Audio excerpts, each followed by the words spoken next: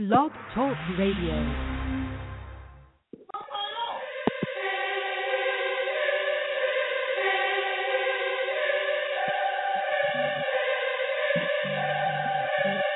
I don't know much but to face that beast, make them taste that piece. I'ma take back streets, I'ma meet bad beats on some Maybach seats. I'm a day pass east, so I might go west. I feast in the night when the light go rest. Nights on my feet, gold price on my neck. I hope life leads me to a nice old death. Rose on my lip, cold ice on my breath. And I'm dressed like a groom, but I never got mad. Walked out the tomb like I never got bad. Call me Wallace Dean, I'm waking out of dreams. I got death on my breath, call me Holocene. I got Greek in my speech when I speak to the God. Rims on the Benz on the beach with your broad. If the dough get low, I paint a pit 16. I catch the Holy Ghost, then I spit 16. Litany like epiphanies. Listen to me like a symphony. In Basilica, this literature is like jewelry made by Tiffany. Call me Rosie Gold, I got holy friends. Holy Hove, I'm in holy hands. Only sold my soul to do that holy dance. Holy Hove, I'm in holy lands. I'm in holy Greece. Holy Rome, I'm in ancient Egypt in that holy home, sipping that Hennessy, that pure white. I live a Genovese, pure life. So if you go for my ones, I'ma go for the guns. I know where to go when I go on the run for that Rolls Royce. Ivy League, I got no choice. I make your body bleed. We practice Murta and Verta. Don't talk, oh Murta. You know the violence got a code of silence. I pose in vogue with my golden phallus. Litanies are like epiphanies. Listen to me like a symphony. In Basilica, this literature is like jewelry made by Tiffany. Call me Saint Laurent, Saint Laurent. My pen always in the paint like my name LeBron. If the dough get low, I paint a pick 16. I catch the Holy Ghost, then I spit 16. Litanies are like epiphanies. Listen to me like a symphony. In Basilica, this literature is like jewelry made by Tiffany. Call me Saint Laurent, Saint Laurent. My pen always in the paint like my name LeBron. If the dough get low, I paint a pit 16. I catch the Holy Ghost, then I spit 16. Beast mode. Hey yo, Kufo, Boom out, God. VOME, CIC.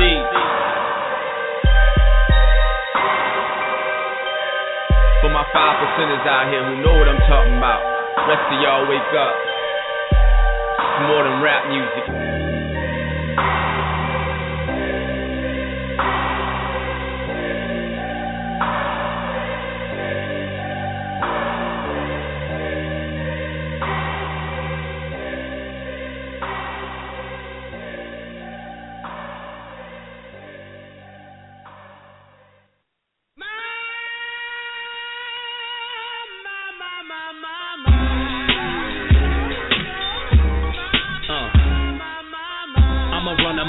They say that's a bad mother, shut your mouth. Every time I run the ruckus, bust till my lung gets busted. Bust till I travel into space that remains undiscovered. Hieroglyphics is the rap government, and you can get indicted if you don't throw up your hands and pump your fist. Yeah, and I'm on my shit, like who want it, bitch? None of y'all weak motherfuckers can fuck with this rap god of the audio box. Whatever comes out of your mouth, I slaughter while the audience watch. Under the order of the Lord of Hip Hop, Grand Mike Master, the Hey Rules. Tongue spit God flow, they lose. You on some young shit, the Pharaoh's back, I spit black rap. All that shit you be talking, that's fake. All that frontin' on the camera, that's fake. We stick to the real nigga, that's fake. You on that bullshit, in other words, that's fake. All that shit you be talking, that's fake. All that frontin' on the camera, that's fake. We stick to the real nigga, that's fake. You on that bullshit, in other words, that's fake. I'm hard body with the bars, and I'm caught up in the cars of the audience applause. I don't need no chain, I don't need no rings, I don't need no gold grill, I don't need no lanes to flock around me. I'm confident, but they calling me cocky now. These are the ones that make me reply with a child, please. You don't know nothing about me, but when my mouth keeps squeezed, the crowd please, I'm out. Rap torso, Black Arthur, West Coast Ghost, the Track Archer, East Oakland, Mac Arthur, Jack the Parker Cat. Now back up off the magical author, Walt Williams, scholar with the audible order flow, regarded the nautical spit king in every article. Yo, I give a fuck. Rap guy, the L to your low heme, red, black, and green, the team is head crack. That's fake. All that frontin' on the camera, that's fake. We stick to the real nigga, that's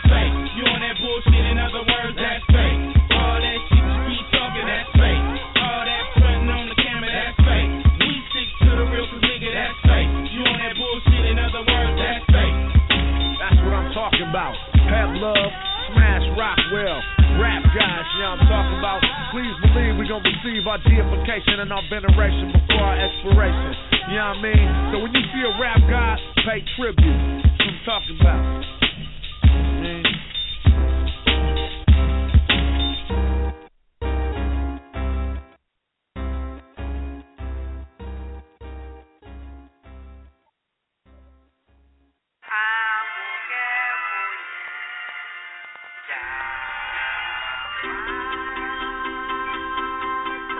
Yo,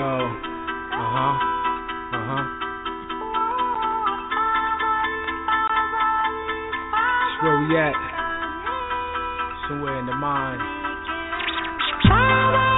Yo, somewhere in time. It's where we at right now.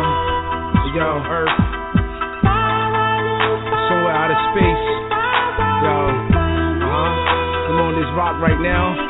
Yo. Trying to go beyond the stars, you know what I'm saying?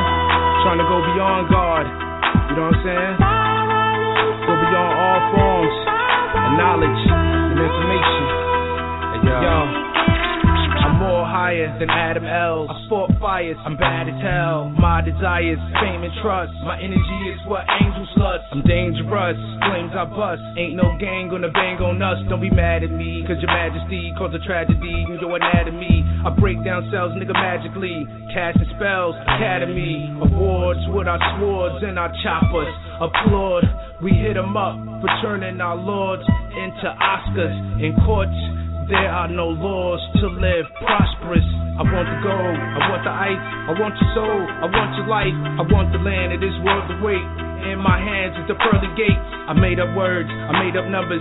I cast spells that mankind's under. I don't talk and I don't speak. I don't think thoughts, nigga, thoughts think me. I don't walk cause I got no feet. I'm out of mind in my outer body. Got a lunar face and a lunar body. I illuminate like Illuminati. When night clears, appear day stars. My radar, detect AGAR, collect data using lasers. I'm light years beyond quasars.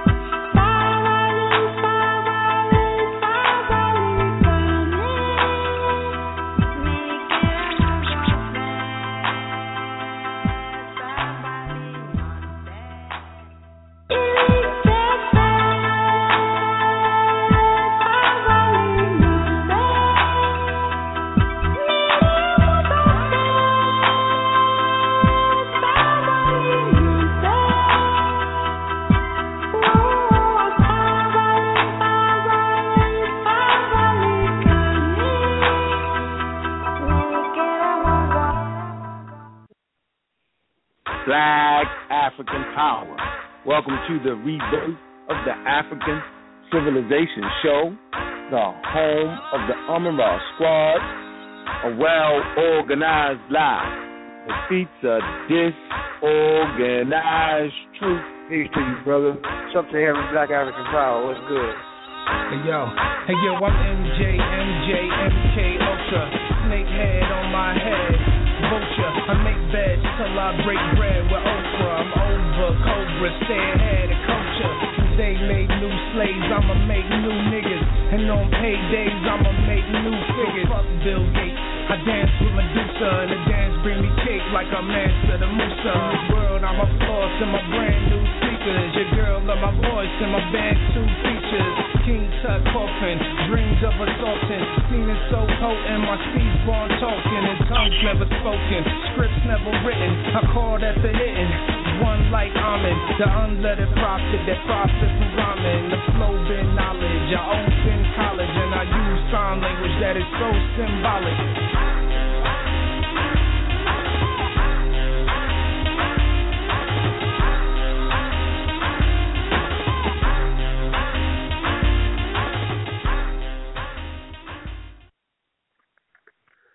Black African Power. Welcome to the rebirth of the African Civilization Show, the home of the Amun-Ra Squad. What's good? What's happening? A well-organized lie. Defeat the disorganized truth every time. Woo-hoo-wee. Man, y'all already know what it is, man. It's God killing a house, and I come to do what I got to do because I'm going to do what I got to do. Y'all know what it is, man. Amun-Ra Squad is on deck, right? Keeping the information in check, right? And we check making them. Check making them. Yeah, we making them do what they got to do. Because if you want to deal with the squad, you got to bring your references and your resources, and you got to scrutinize. Black African power.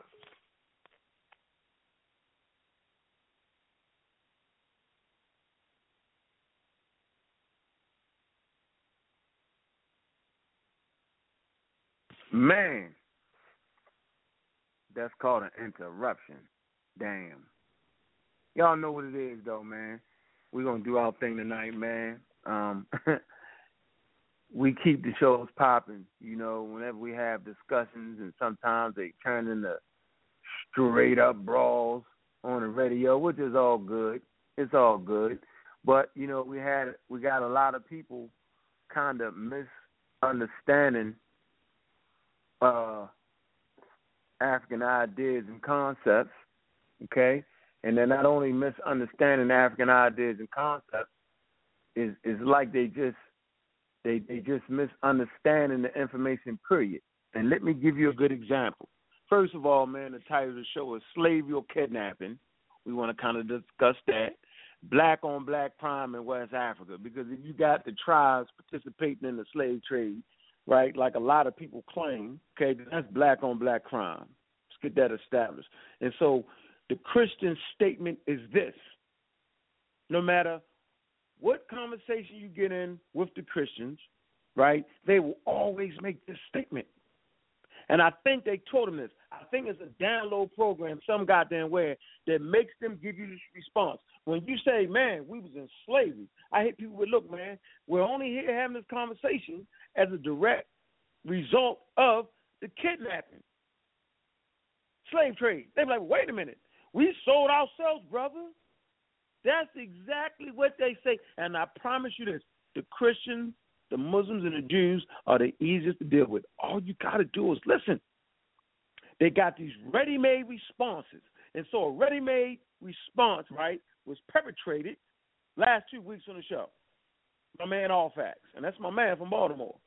So we good peoples, right? But somewhere in his mind, he continues to think without thinking. How do you think without thinking? You use the Down Ready program, right? You're already in self-check on yourself. And so the statement the Christians always make is, we enslaved ourselves, brother. That's what the Muslims say. A Christian say, well, you know them Africans enslaved us. We're responsible. And it's crazy. And the response I always say is, what African king, what African queen was in Europe planning the slave trade? And that silence you just hear is the same silence you get from them. They will not have an answer for you. And then you have to proceed to tell them what the situation was. So you have to codify certain statements. You have to give a good explanation on a statement that the Africans enslaved themselves. That's a bunch of bullshit. We have identified the African tribes that participated in, but then we must also identify the conditions, the reasons why, the hard choices that was forced upon us. So we're going to deal with that. We're also going to deal with Brother Ujao's book in the second half, right? A beginner's introduction to the Medu Neter, an ancient Egyptian hieroglyphic system. Now, I'm telling you, this is an excellent book, okay? But I'm going to show you how we get down around here. The text that we will be using for today's show is The Destruction of the Black Civilization, and that book I think y'all missing out on. The Handbook for the Conscious Community. See, y'all thought the Handbook for the Conscious Community by Brother Smash Rockwell's Rap God, right? Y'all thought that was just dealing with the homosexual claims. No, that's why it's called the Handbook for the Conscious Community. It's your handbook. When the crazy Christians get to talking, when the out-of-control Hebrews get to run their mouth, and when the delusional Muslims step up and raise their ugly head, like they did talking about Dr. Ben was a Muslim, you smash them with this. So what I'm going to do is I'm going to let y'all get this free preview right here. All right? Don't worry about it. You can't steal it. It's a free preview for y'all. The Magi, the Vanguards of Kemet. The Handbook for the Conscious Community. And I'm going to put that in the chat room for y'all. So we'll be using the Handbook for the Conscious Community, the Destruction of Black Civilization, and later on we'll be dealing with a beginner's introduction to the Meta Nature. And see, this is what y'all not understanding, man. These books, man, are very, very important for our development as African people. And I don't think y'all understand what's really going on around you. We got some primary researchers around us. Smash, Asal Tep, Brother Sinjeti, Ujao, right? They wrote these books. You got Brother Asal, okay? Writes a lot of articles and writes a lot of books.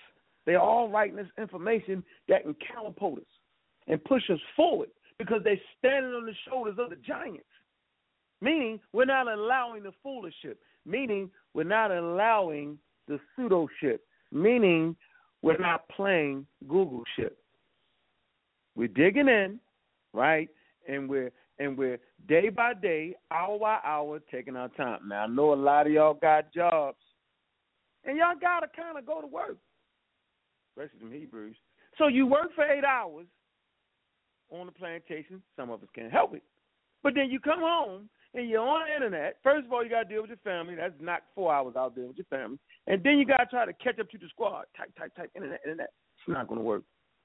Got to do a little traveling. You got to do a little critiquing of sources. Got to do more than that. Because I'm working all day long at home with this information.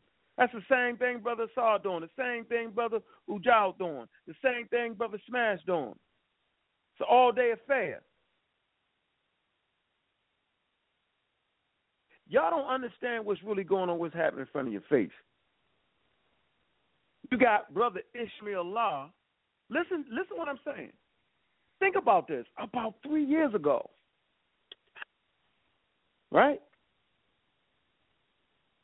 He researched Scientology invading the black community. And we was the first to bring that out in the world, right here, ahead of the curve. Think about that. And y'all thought we was crazy. Got the shows to prove it. Squad ain't bullshitting. Check this out. DNA. Niggas wasn't talking about DNA. They was floating somewhere, I don't know where, floating somewhere metaphysically speaking. Feet weren't on the ground. The mad scientist Ngozi was definitely one of the first people you heard break that shit down with the African flavor.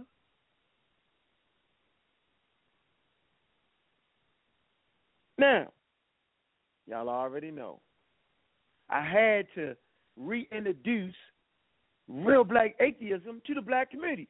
We needed that. We needed a weapon that let people know that we don't believe that shit. Now, we already had atheism in the community, but it wasn't real black atheism. It didn't give an explanation to African cultures. It blended them in with European cultures.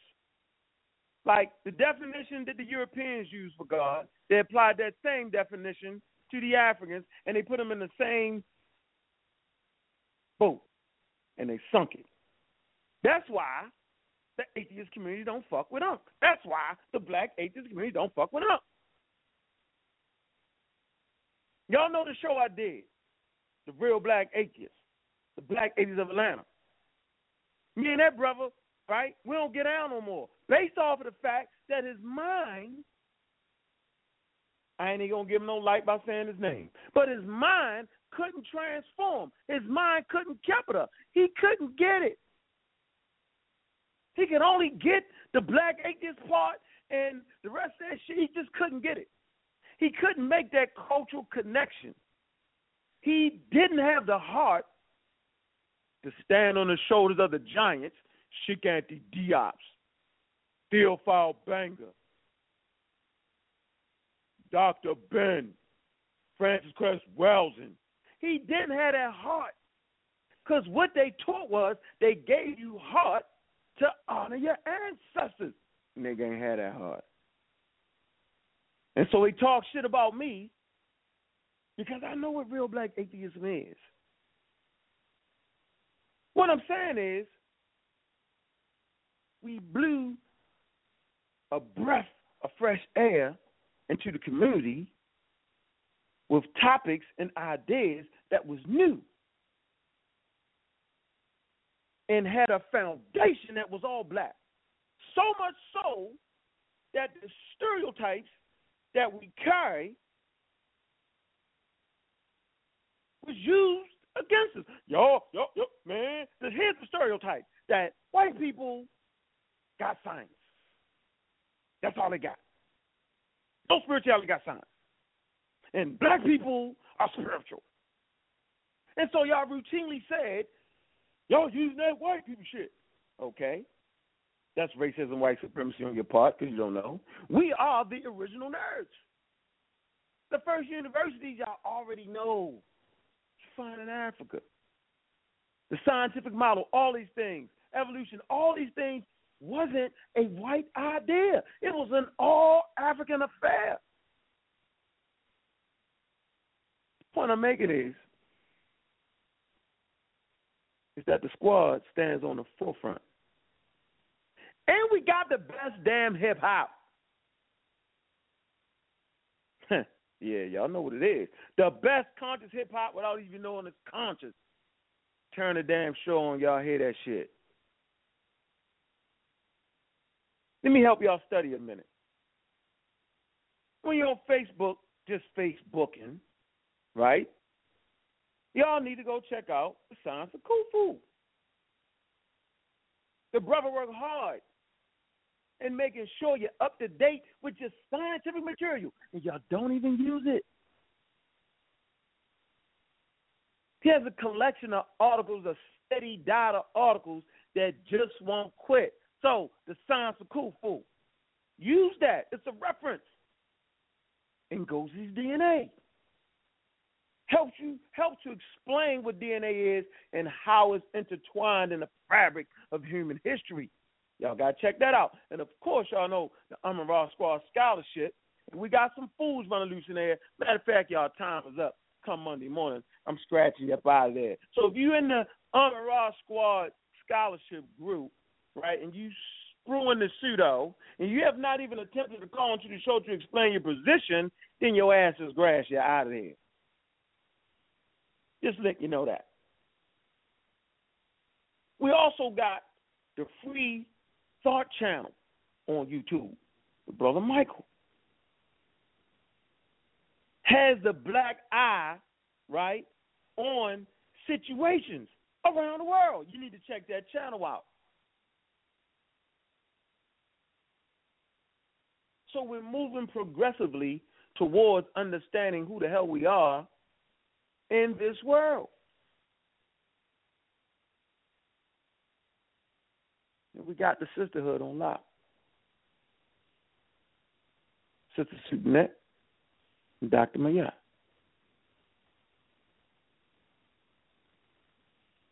So we just at the forefront.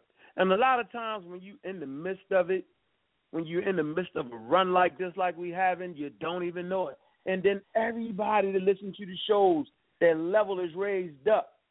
Y'all call in, we'll get information. Y'all hit me up on Facebook, YouTube. It's a hell of a correspondence. I'm learning from you, learning from me. That's what I like, that we learn from each other. It's a hell of a goddamn group of brewing. We're going to have that sign-up membership in a minute. I promise you this. Not to mention, We going live in concert. We bringing the show live to you. You want to book the show, just go ahead and hit Amon-Ra Squad up at gmail.com.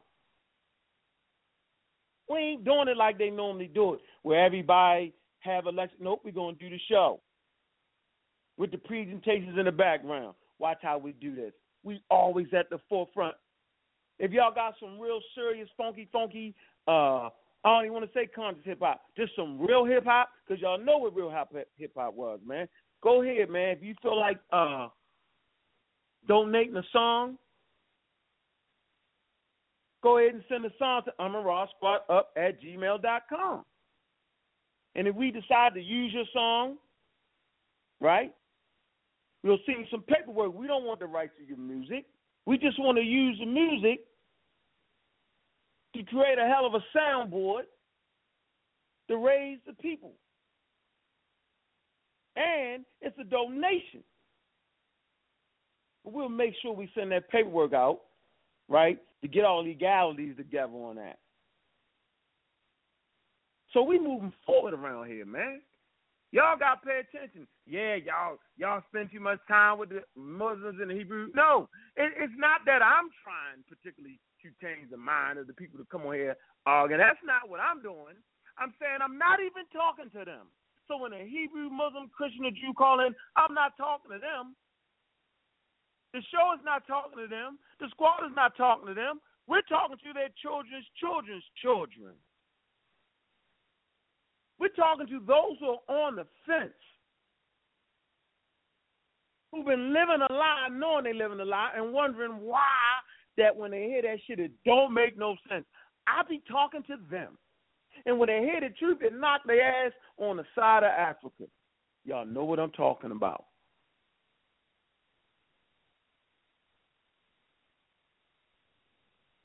Y'all know what I'm talking about. So when we be going back and forth, we don't even be debating because the debate is between equals. We have yet to have a goddamn debate. We're talking to the people who don't know. And for y'all to say, well, I'm getting tired of this, we need to do something, need to go on the street, y'all need to go build something. Because every day, new life comes. New people come. Remember how it was when you first heard the truth? And didn't have enough information to process it in your head? It felt right, but it was foreign to your mind. That's when the rubber meets the goddamn road. When the truth meets the lie, it is always confusion. Y'all remember that. So make sure y'all subscribe to the YouTube channels. Black Atheist Library, Real Black Atheist Library, Real Black Atheist, Amon-Ra Squad, Smash Rockwells, Ishmael Law's page. Man, subscribe to that Free Thought channel. Man, that don't take much to subscribe to that, man. If you helping us out, man, subscribe, man. And if you decide to give a donation, you can give a donation right to video. $1. I'm going to call that holler the goddamn dollar. Niggas spend $1 at McDonald's and Burger King like it ain't shit. And that's all part of your, what you want to call it. When you eating McDonald's and stuff like that, your nutrition is being oppressed. Yeah. But, man, you know what? I'm just loving it around here, man. And I promise you this, man, and I'm telling y'all this. It's a good goddamn day because it's a new sheriff. And you know what, man? When I was talking to Brother Steady today, man, we were talking about it's a new era, man. When the great Dr. Ben got initiated into the realm of the ancestors, man, it ushered out one era, and we bringing in a new. And this particular era, our goddamn feet is on the ground. Y'all can save that spooked out shit for something else. Spirituality is food, clothing, and shelter, and protection of that. And that is the most spiritual thing you can do, and we'll call that divine. And the people that partake in food, clothing, and shelter, and protection of that, they are divine people. Yeah. Make sure y'all check me out. I'll be up in New York. The squad be up in New York, man. the 19th. Appreciate you there, Sarnetta, Brother Polite, for bringing me up there. Great celebration for the great Dr. Ben. It's a pleasure to be on that. And your brother Sarah Shooter said he will be in a damn building. I think that's the first time me and him will work together. Really. That shit gonna be hot. And I promise you that. See, I ain't got to cut no cards because I'm a real black atheist. I ain't got to tiptoe through the truth around this motherfucker. That shit real. Smash Rockwell. I'm a Raw Squad up. Squad up. What's up? Hey, man, just hype. You know what it is. Hyped up. Feeling it. Yeah, that was good. Good opening there, you know what I'm saying? Yeah, I'm just feeling it too, kicking back. Actually, just at the office tying some things up. But as you speak about the books and the works that the brothers is doing, to build on some of the work of the ancestors, it makes me think about a few things. And I feel my work is appropriately titled A Handbook for the Conscious Community, in contrast to a work like my brother Asar's or my brother Ujahu's, who has How to Read Medu Neter, which would be a more specific, going in all the way on one topic throughout the whole, he going in on one topic throughout the whole work. Me, I tried to hit a lot of different topics that we, address in the community, and so that people have some place to refer to when they want to address some of these claims they hear put out here. You know what I mean? But when I look at Asar's work, I'm always learning, even from all my brothers. But I'm always learning when I pick up Asar's book, a book of his. You know what I'm saying? Mm-hmm. It's a beautiful thing, man, to sit amongst y'all, man. Y'all niggas just don't know it right now, yo. Y'all have no idea the legacy y'all building, man. Y'all have no idea. And see, and what it proves is a lot of times we sit around and say, well, this should be done and that should be done. But when you're actually doing it, man, you don't realize what you're doing, man. So, I always peep my head up and say, man, okay, we pushing forward with this, man. Man, let me get the co-founder on here, man. Ishmael Law. I'm the Raw Squad up. I'm a Raw Squad up, Brother Unc. I'm a Raw Squad up. Arrows up, Brother Jonathan. Peace to the gods. How y'all doing? Hotep, how you doing? Hotep, peace. Everything's good. Mm-hmm. Everything's good. Yeah, that was definitely one heck of an intro and all right and exact. I definitely concur. And I got to tell you, there would most definitely be no Amara Squad without you. You're definitely a pillar and a foundation. I salute you. Appreciate that, brother. Yes, sir. Appreciate that. And there wouldn't be no damn Amara Squad without the brothers and sisters, man, to help forge this truth forward, man. Absolutely. Every piece is so critical, crucial, and equal. And we embrace and we invite any additional brothers and sisters to add on, to contribute, and to just be a part of what we're doing, which is redefining, reestablishing our greatness. That's exactly what we're doing, yo. You know what I'm saying? One word at a damn time, man. One word at a time. And, I just take offense to the foolishness, though. You know what I'm saying? I get a little bit, like that Islam thing with Dr. Ben, man. That shit kind of like hurt me, man, that the person would even do that, because I studied the works of Chancellor Williams, and they tell us how they did that. They play that game. When they can't beat you while you living, they try to get you when you're dead. You know what I'm saying? So, well, that's where the problem used to come from, Brother Ankh. It used to be delays in those falsehoods being dealt with. But now it gets smashed out, no pun intended. It gets smashed out, so organized and so quickly. That's how you dispel those myths right away. There's no time to be playing around and to be wasting time and to let the falsehood fester and manifest and grow legs. Chop that shit off immediately. That's what season it is. Soon as it rears its head, chop the head off. Immediately. Right. You know, that's what it is. You know, don't give them those inroads to set up that falsehood and trying the old games. No, we're coming with the scholarship. We're coming with the facts and smashing it out immediately, and then continuing on with what we need to do because we set the agendas. We're not following nobody. You know, we're establishing all of this stuff. Exactly what we're doing, yo. And that's why I read that list down, man, in case people thought it was a joke. You know what I'm saying? You can't just Google that shit and jump on here like that. That ain't even going to work, man. That shit funny. As a matter of fact, man, I was trying to tell Smash, and I tell Ngozi this shit all the time, man. I say, man, look, that fucking with these white people, right, and listening to them, man, it's like our grade point level dropped. You know what I'm saying? Yes. Like they're right. not. They don't have a vested interest in educating us nor their own people, right? To be Correct. honest with you. And so when we talking, we got to make that shit real simple. Okay, now we got a lot of people that's educated and a lot of people that might not have the traditional education that follows along. But you got to remember, a lot of people, man, you know what I'm saying, that shit got to be basic. I know for me, I needed the crystal clear basic. You know what I'm saying? I had to force myself to read this shit, man. And I'm saying, like, yes. the white boy writing, they should be, like, slow.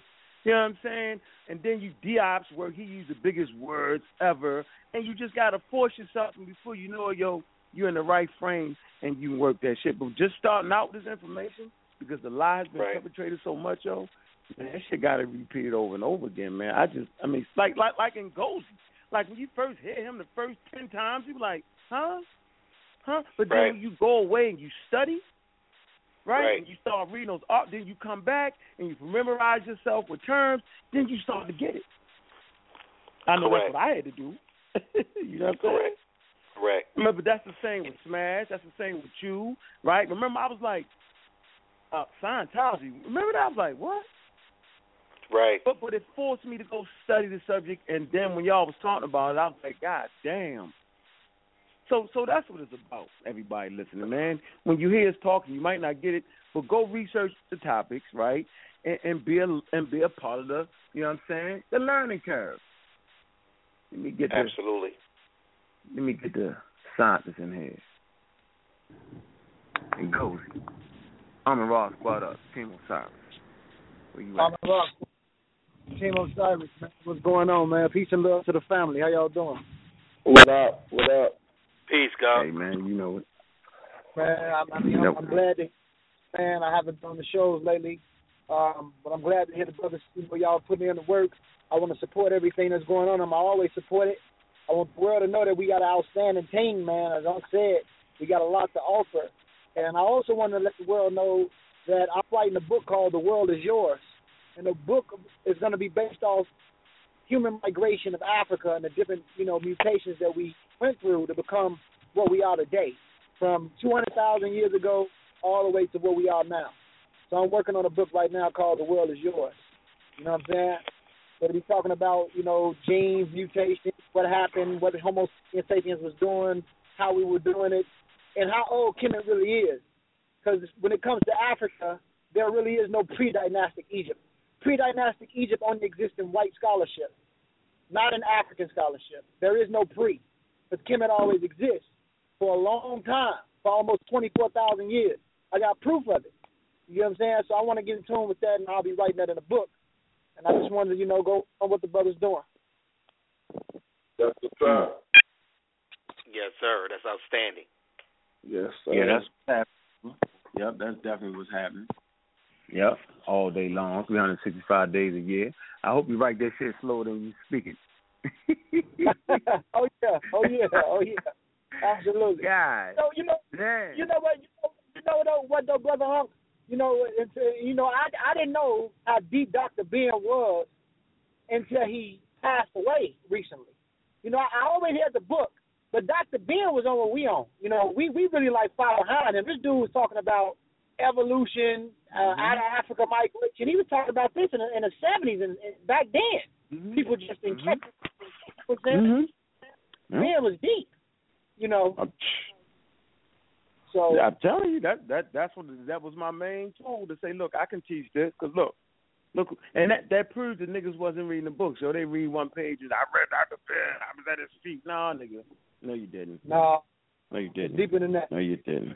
Deeper than that. All the fossils, all that shit right in his books. Yeah. Right there. Definitely believe that. Yeah.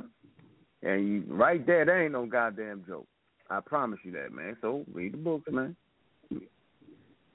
Ujao, what's good? I'm a Raw Squad up. I'm a Raw Squad up.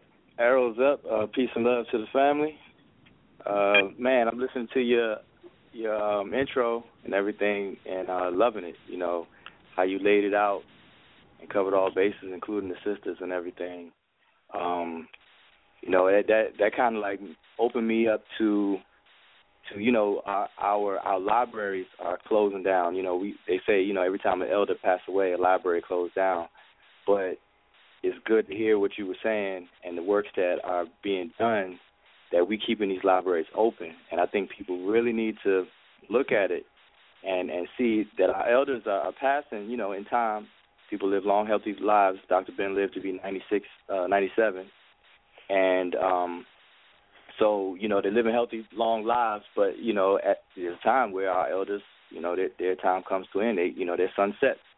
So the new sons have to come up and take it on, you know. So we all need to support each other, and you know that's really important. So I salute everyone that's in the trenches putting in the work. You know, Jonathan smashed his book, Handbook of Conscious Community. People need to get it and pick it apart. You know, invite people to pick everything apart. You know, it's all a learning process. So, hey man, I'm all for it. I'm happy. I'm happy I'm living in this time because we actually get to see our elders' works, you know, carry on and pass on to the next generation. So, yeah, that's it. Yep. And my sentiments go right with you, Ujao. Glad to be a part of this right here, man. We're going to look back on this and say, damn. You know, something you said right there, and it's kind of encouraging. We do encourage people because that's how we build, you know what I'm saying? That'll be the most appropriate way for anybody to challenge anything we put forward, is to scrutinize the written statements and the published statements and be like, got you here, got you there, and have a formidable point to debate on. But, you know, me and I'm one who I mean, once I feel confident in my research, and I feel like I've applied sound methodology, then I don't really, I'm not scared of making mistakes or you know what I'm saying, I'm not scared of jumping out there and putting out my angle on things, you know what I'm saying. I think that holds a lot of us back, you know what I'm saying, because people don't want to get shot down or whatever, but I think we should be a little bit more bold in putting forth these works, and I encourage, and that's why I'm glad to hear Gozy say he's writing this book. I think we all should be published at the end of this, you know what I'm saying? Hey man, I agree with you 100%, and you took the words right out of my mouth. People like scientists are not scared to be wrong, you know. So and that's what it's about. Sheikh Anta Diop, all of our elders that passed, they were scientists in a sense where they published, they put forth, they put the research in, and laid it out there. It's like lay it out there. You prove it wrong, not so much as you know, I'm scared you're gonna prove it wrong, but if you prove it wrong and show superiority of methodology, then I'm gonna roll with you, and I'm gonna roll with what you present. And that's the attitude that we all need to have, and a lot of us do have it, but then some people don't, and people are scared to put forth their opinion or something, you know. So it's right on point. Put the publication out. If it's something wrong, we correct it and keep it moving. That's what it's about. Tighten down the screws and get this machine oiled very well, and drive it into the future. That's it. I could be wrong. If I'm corrected, I welcome it. I'm like, look, hey, that's it. Yeah, you gotta push it. You gotta push the envelope, man. Because that's what, at the end of the day, that's what our scholars did. They pushed the envelope so much so that they forced the white academia, you know what I'm saying, to bow down to the student information. So much so that white academia is split. You know what I'm saying? You got the side that rock with Africa hard. Then you got the side that just can't believe it. And then when you listen to the side that just can't believe it, that explanations are so goddamn faulty. You be like, come on, son. Come on, man. Come on. Let me, it's my favorite namesake right here, yo. Right here, yo. It's like, I like this name right here. Gullah Geechee Jack. Tim Osiris. Gullah Geechee Jack. Gullah Geechee. Oh, man, you faded down the stretch. So I'm like, one last time. Gullah Geechee. 314. All right. What's up with it? Like, no, what's up with it? What happened, Gullah Geechee Jack? You missed the intro, man. I hit you and you missed the cue. My bad, man. I was shoveling doing something, man. What's good with it, though, man? Shit, Gullah Power, y'all. What's good with it, brother? What's up, little brother? What's up, little brother? Tawadro, what's going on with you? Team Osiris, what down? What's good with it, man? Chilling. Hey, you know what it is, man. Yeah, we chilling with the sons of 800 tonight, man. Hey, brother Cameron, what down? Yes, sir. Yeah, Cameron on the line too, brother Cameron. What up, brother? What down? Where you at? New York number 347. Yeah, 347. Brother Cameron, Team Osiris, what's good, bro? Yeah, Team Osiris, I'm Rock Squad up, man. What's going on? What's good? How you doing, brother? Peace, bro. I sure heard you on there, man. I'm like, yo, that's a good sport. Yeah, just listening, man. Just listening. All right. Well, look, let's push forward, man. Let's jump right in. Let me put the this preview of the whole book. Let me put this in here. The handbook for the conscious community. I like the way you say that shit, man. The handbook for the conscious community. Some power in that shit, man. There y'all go, right there, man. It's in the chat room, man. All right, everybody, hurry up and read that shit tonight. Read that whole goddamn thing tonight, yo. There you go. The free preview is right there for you, all right? And we're going to be dealing with that. You got to get, what chapter is the portion we're dealing with the slavery at, brother? Brother Smash. Sorry, I just came back. I was on the other line, but I know what you're talking about. So it's the last. If you're talking about the book Magi, we're dealing with the last two chapters in the book. But let me get to my office. I apologize. All right, go into your office. All right. Okay. Y'all get your last two chapters. All right. Did you share the? I shared it. Mm-hmm. Well, I shared it. actually, we deal with it in a couple of places, but. Just so we know, this publication, or as I said, Magi being a collection of articles, written over the past 3 years, primarily dealing with it was my refutation to Kemet Nubia black-on-black slavery between reality and romanticism. That's on page 258. But then we also have, and that was kind of like a refutation to Dr. Wesley Muhammad's work. Then we also have on 270 part 2 to that. But I want to draw a few things from page 283, if y'all got that free electronic preview that he put forth, which was just basically some notes put forward called Concerning Slavery in Kemet. And I'm not going to read directly from it, but people have the text to read directly from it. Chapter 22. Chapter 22. Yeah. Yes, sir.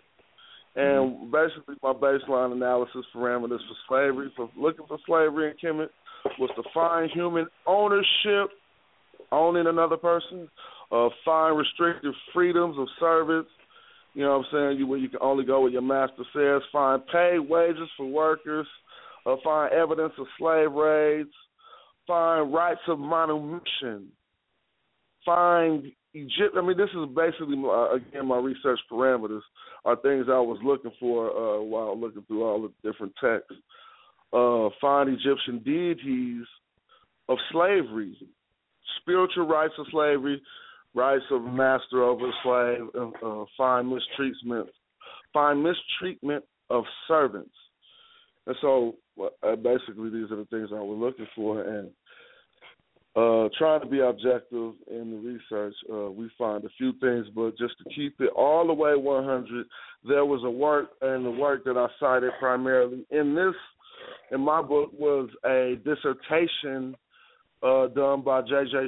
Shirley. I mention it often. It's called The Culture of the Officialdom, and she leads us to a lot of primary sources that let us know some of the terminology that we use, that Egyptologists use to translate as slave, may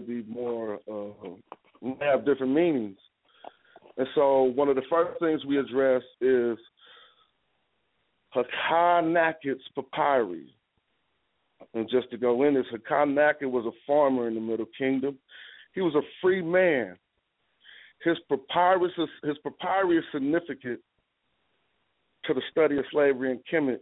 It says, this is a documented account of a man's rise from a bak, a servant, to a noble position in society in ancient Egypt. So what we find in reading this papyri that is, he was a free man, yet he was adorned with the term bak, which means a servant, which some propose actually meant a slave. But we find in reading his papyri that one thing we find, he had a noble rise into an authoritative position in the officialdom of in the officialdom of Kemet, from a box to a few noble things that we'll get into right here. His epithets were Him-Ka, and in one instance, Bak in Per Jet, or the worker of the funerary estate. There's a quote by J.J. Shirley. It says, him or Bak are said to mean slave, but Haqqanakhet's papyri is evidence that those terms meant worker. And we could go in further. I don't want to really read directly from the text. Again, it's a free preview for everyone to go over all the work, but I'm just going to keep just like skimming over it, you know what I'm saying? So what this establishes that, again, that it did not mean a slave in the sense of chattel, you know what I'm saying? The document establishes a wage for workers. As here, receiving a modest stipend for his services, the farmer would have remained dependent on his own land and upon his land he administered for the mortuary code. And then these are quotes from Brzezinski, Allen, and a few other people. You can see it cited in the book, basically from Barbara O'Neill's publication. Anyway, when looking at papyri like Haqqanakhet's, we find that some of these terms that people attribute to, this was a slave, he was a bak, or he was a himuti. Because also within these papyri, we find the other term, himu, and we have a stipend established for a himu or a bak.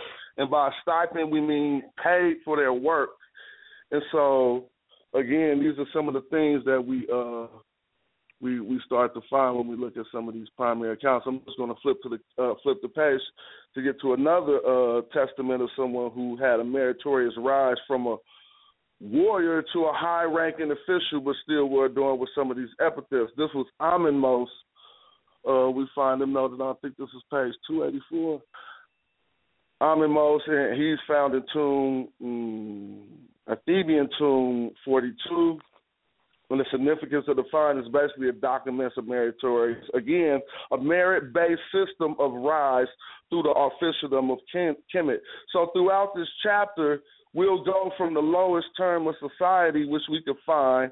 Normally, a najas is just a commoner, but this is a commoner who is not being, so to speak, amalgamated to the society like someone who was, quote-unquote, captured, or someone who was introduced to the society through means that we could perceive to lead to, you see what I'm saying, something like slavery or forced servitude. You see what I mean? A captive or a prisoner of war being brought back into a culture, or in the sense of objective criticism. An opponent of that view can say, well, what is that?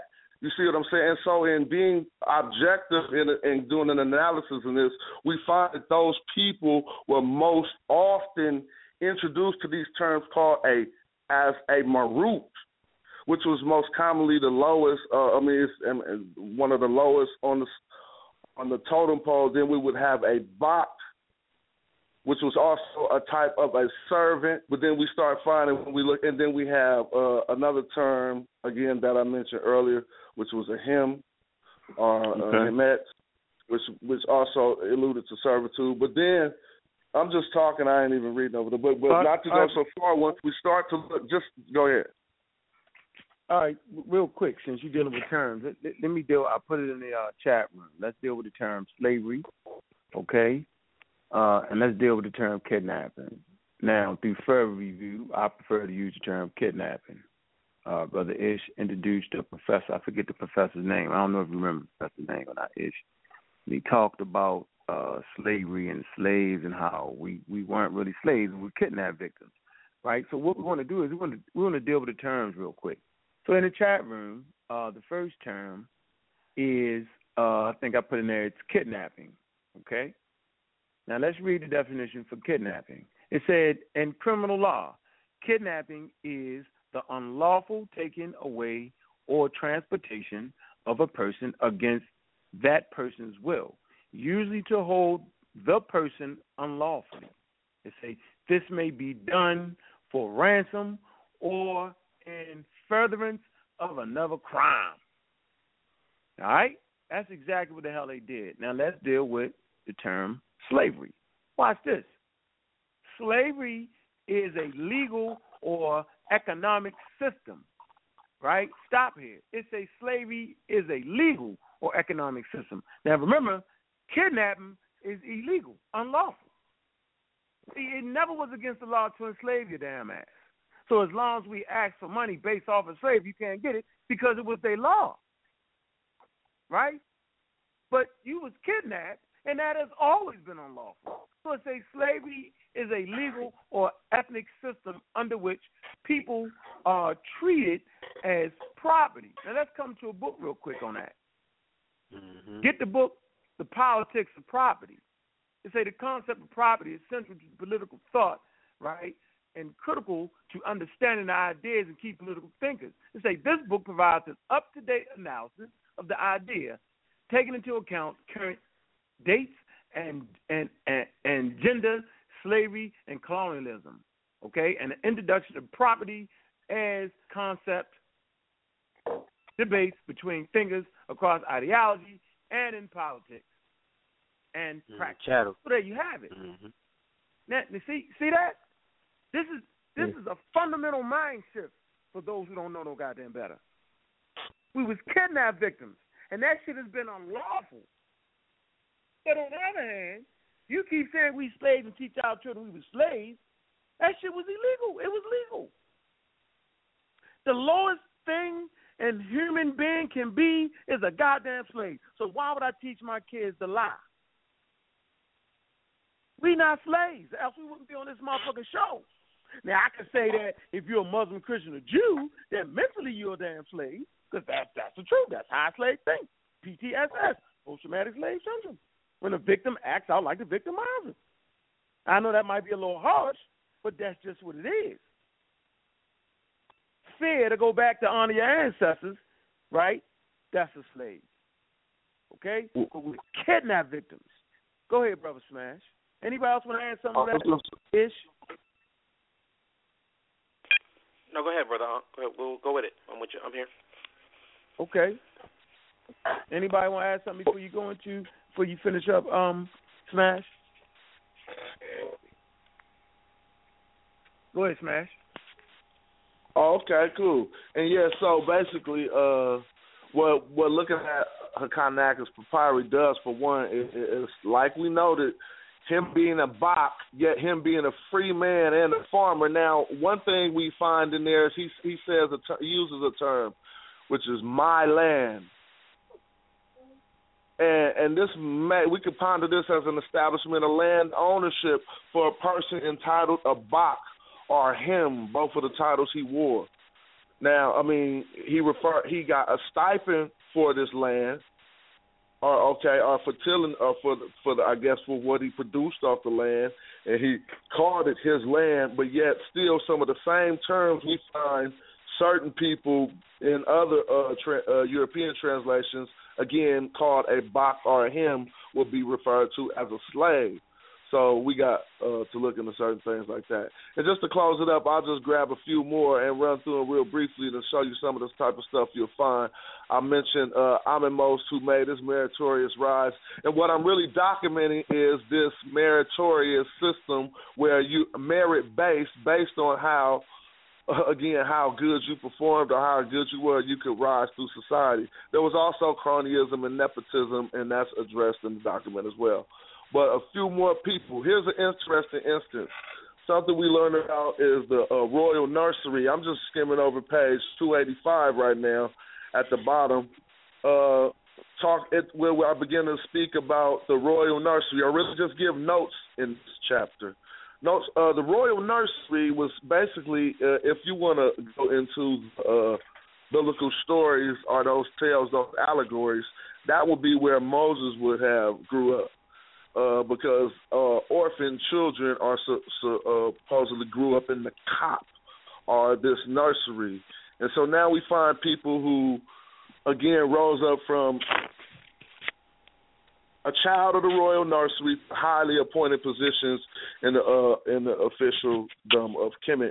Now, that doesn't speak directly towards slavery, but it does help to substantiate that one could rise from, again, one of the lowest, I guess, besides being just a Najesh, you would be a Marut, all the way up into a prominent person in the officialdom. So I'll just leave it at that and let people, inspire people to read the whole chapter and read the whole work instead of me reading it to them here. You know. All right. Okay, hold your place right there, Smash. That's very interesting. I think it's, and see, people just expecting nobody to go in that deep, man. That's deep. Well, that ain't really that deep. It's building on a lot of other people's work, but I appreciate it. You know, it's deep. It's deep for us to open our mouth and say, "See, slaves in Egypt." They read that Bible. See, it is. That person never even expanded their mind to see different aspects of what you was talking about. All right. So let me come to page 2. Real quick, page 251, okay, in the Destruction of Black Civilization, all right, in a chapter entitled White Devils from the West. Go down to the bottom of the page. It says, things quickly got out of hand. The Portuguese settler population, based mainly on the coast and the offshore islands, desired for quicker riches that would flow from the increasing demand for black slaves. The settlers, therefore, pursued a more aggressive course of action, ignoring the lesbian courts. The lesbian courts attempt to cover up the real operation with the friendly language of diplomacy, right? So you know how they do it. They come in, diplomacy, friendly language, you got your missionary, all that bullshit. Let me see you out. I'm on page 252 now, right? It says, up to the 16th century, okay, the people we are calling slaves were not slaves in the modern sense, but laborers either captured as prisoners of war or persons in prison for various offenses. It says, during the first stages of the slave trade, many African chiefs and kings actually thought they were supplying workers needed abroad. And we ain't talking about all the way abroad to goddamn to the Americas. That ain't what they thought. Had no idea. Okay? Needed workers abroad. And at a great profit to themselves. They had not had experience with the white man's slave system or its equation with race. Not at first. Okay, so we're establishing here, right? So when you open your mouth that the African did that, right? Let's codify that. Let's get a full understanding of what it was. Now, Chancellor doesn't cut Charles a lie here. He said not at first. right? He say, we have said, but as the decades passed, right, and the Congo state is a good example, many Africans became enmeshed, right, in the horrors of the trade, knew what they were doing, and in pursuit of guns and riches became as brutal as the whites in dealing with their own kind. Key words here, guns and riches. Guns. Black leaders saw these new weapons of death as the source of the white man's power, right, and the immediate threat to their own existence. The earth-shattering cannons that were being brought into Africa seemed to herald the death of the whole race or its total enslavement. The Africans became insistent in their demands for guns as articles of trade. There was then, as now, a silent embargo. I'm going to say this again. There was then, as now, a silent embargo on arms to black Africa. So, see, they cut you out of that. They had a silent embargo. Don't get them niggas no real functioning guns. A sort of white gentleman's agreement. The demand for guns by the chiefs was pitted against the demand for slaves by the Europeans. Yeah, we give y'all some guns. You give us some Africans. Slaves by the Europeans and the Arabs. The Arab slavers had no trouble securing firearms. Wow. I'm going to say this again. The Arabs, slavers, had no trouble in securing firearms. The chiefs could seriously hamper the trade if their demands for guns were not met. Besides, many slave traders were quick to see that the supply of slaves would double and triple if firearms were given to certain strategically located kingdoms and chieftains, for these would then seek to become big, wealthy, powerful, expanding their territories over weaker black states and capturing millions of prisoners to be enslaved in the process. Well, ain't that what happened with the drug trade in the United States? Yeah. With the implementing of guns in the communities?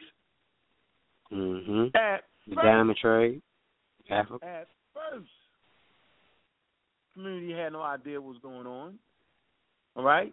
But then as the decades passed, we started to understand what we were doing. We were selling drugs. Exactly. Okay? So this is very fundamental to understand the process because this shit still happens, and it's still happening to us. They continue to introduce things to us, and we do not understand the effects of it at first. Go ahead, Brother Smash. Anybody want to add something to that? Brother Smash, go back in. Yeah, well, this Brother Kimball right here. I wanted to talk on that a little bit too because, you know, when we had, like, when you go into Egyptian stuff and they say the Egyptians enslaved certain people, they would at least let them go after a while. Like, they would work for a certain amount of years. Like, I guess you would call it indentured servitude. But what the Europeans did to us is chattel slavery. Like, what they did to us, we were property. You know, they tricked them into thinking that, hey, you know, you're going to send these people, they're going to do labor for a certain amount of time, and eventually they'll be free. They might even be part of that society. But that's not the case with us, and our people went through a whole different experience, and that's why we go through the things we go through today. Well, I look for rights of manumission or when to let a slave go or whatever in Egyptian text, and I couldn't find anything addressing that. That does not mean what you're saying is not true. Nor am I one to, again, my whole argument has never been against the existence on the outskirts or whatever. I always argued against a institution or a slave trade in Kemet. As far as that, we all know that Bible stuff is hocus pocus, or I mean, you know, that's just jargon about the Jews being enslaved. I don't put any truth to that. But at certain periods and points in times, we do even find more anomalies. Again, I always say, in the sense of being objective, we find certain things that have to be addressed. towards the later periods, I guess we say about the 27th dynasty, we find our first rites of manumission. And we'll find I think this is for a slave owned by a Jew named Meshulam.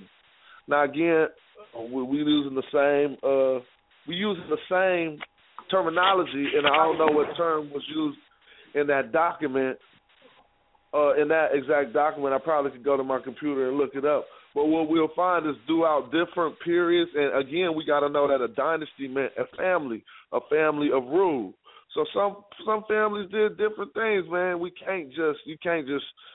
The argument is that there was no institution or there was no trade, primary integral to the central establishment of Kemet. And that's what my argument has been that I've maintained throughout my two refudiations to Dr. Wesley Muhammad and what I look for in my research. So, you might find one or two things. Like, again, if you read my book, you can go further on and find that I put out things to the contrary of what some of us would believe as well, because we find primary accounts with other things. But one thing to note is in the P count, I think this is page 280. P count is short for it's some Greek word. It's hard to say. It is prosopographa Ptolemaica, and the P count is the project that it basically lists the inhabitants of Egypt between 330 BC from Greek, Egyptian, Latin sources of both authors and documents. And the fact that only 3, quote unquote, even slaves were found from 300 to 30 BC is notable, when these are very detailed, well-kept documents.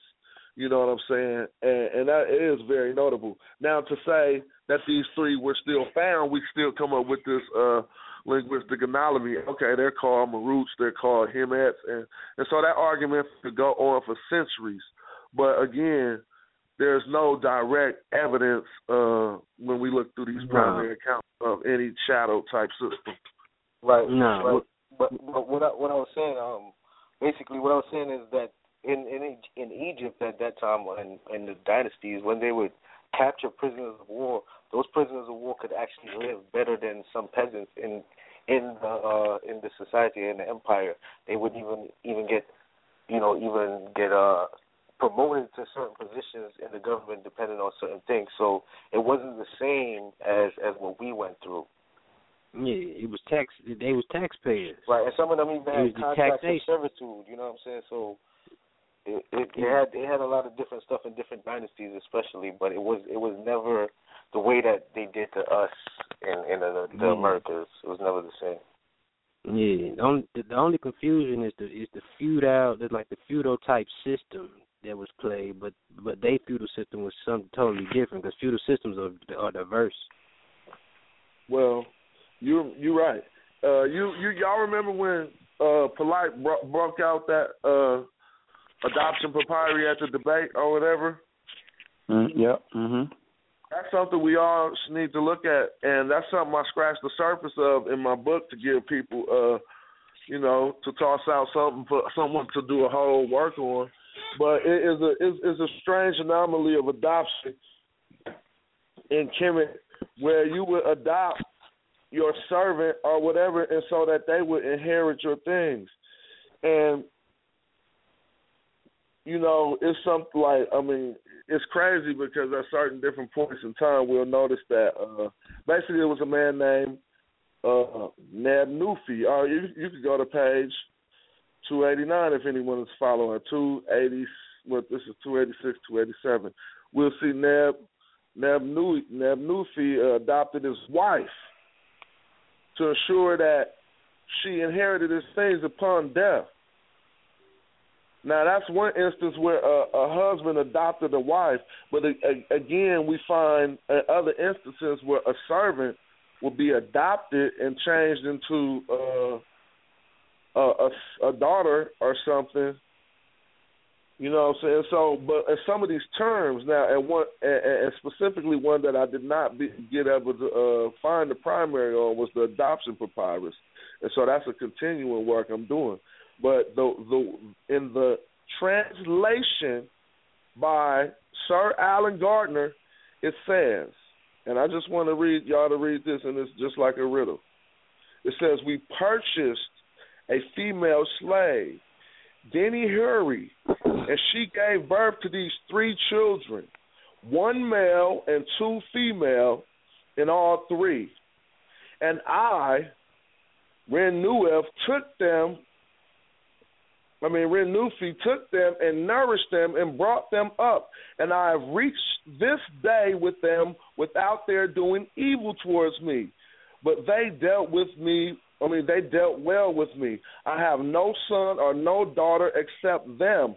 I am the stable master of, it says, and the stable master Padiu entered my house and took Ta'aminu, their eldest sister, to wife. And he being related to me and being my younger brother, and I accept him for her, and he is hers to this day. Now, in dealing with, again, objectively, we would be faced to figure situations like these out. You know what I'm saying? Like, what is truly taking place here? And because they use terms like purchase, and again, I think this was honestly, and I really recall this was in like a $12,000 book. You think I'm playing? I'll try to find the link. And so this was one of the reasons why I couldn't look at this erratic papyri. And so, but again, yes, $12,000 book. You know what I'm saying? And so, use a ball of war chest. Yeah, I shared it. I shared it a couple years ago on my Facebook page. Like, you talking about rims for a few racks. This book cost 12 G's. But anyway, it might not have been this exact one, but that's how my memory serves me right now. So, but again, I want to challenge us to face those type of situations, and that's why I put it in my work. Because if we want to, push it further, we're gonna figure out what these things were, and get to the bottom of it. Mm-hmm. Watch this. Let's see.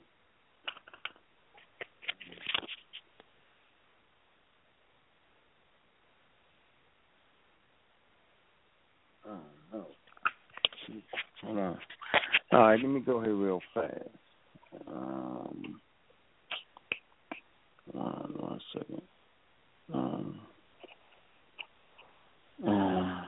Let's deal with the book, The Rise and Fall of the Plantation Complex, Essays in Atlantic History by Philip Curtin.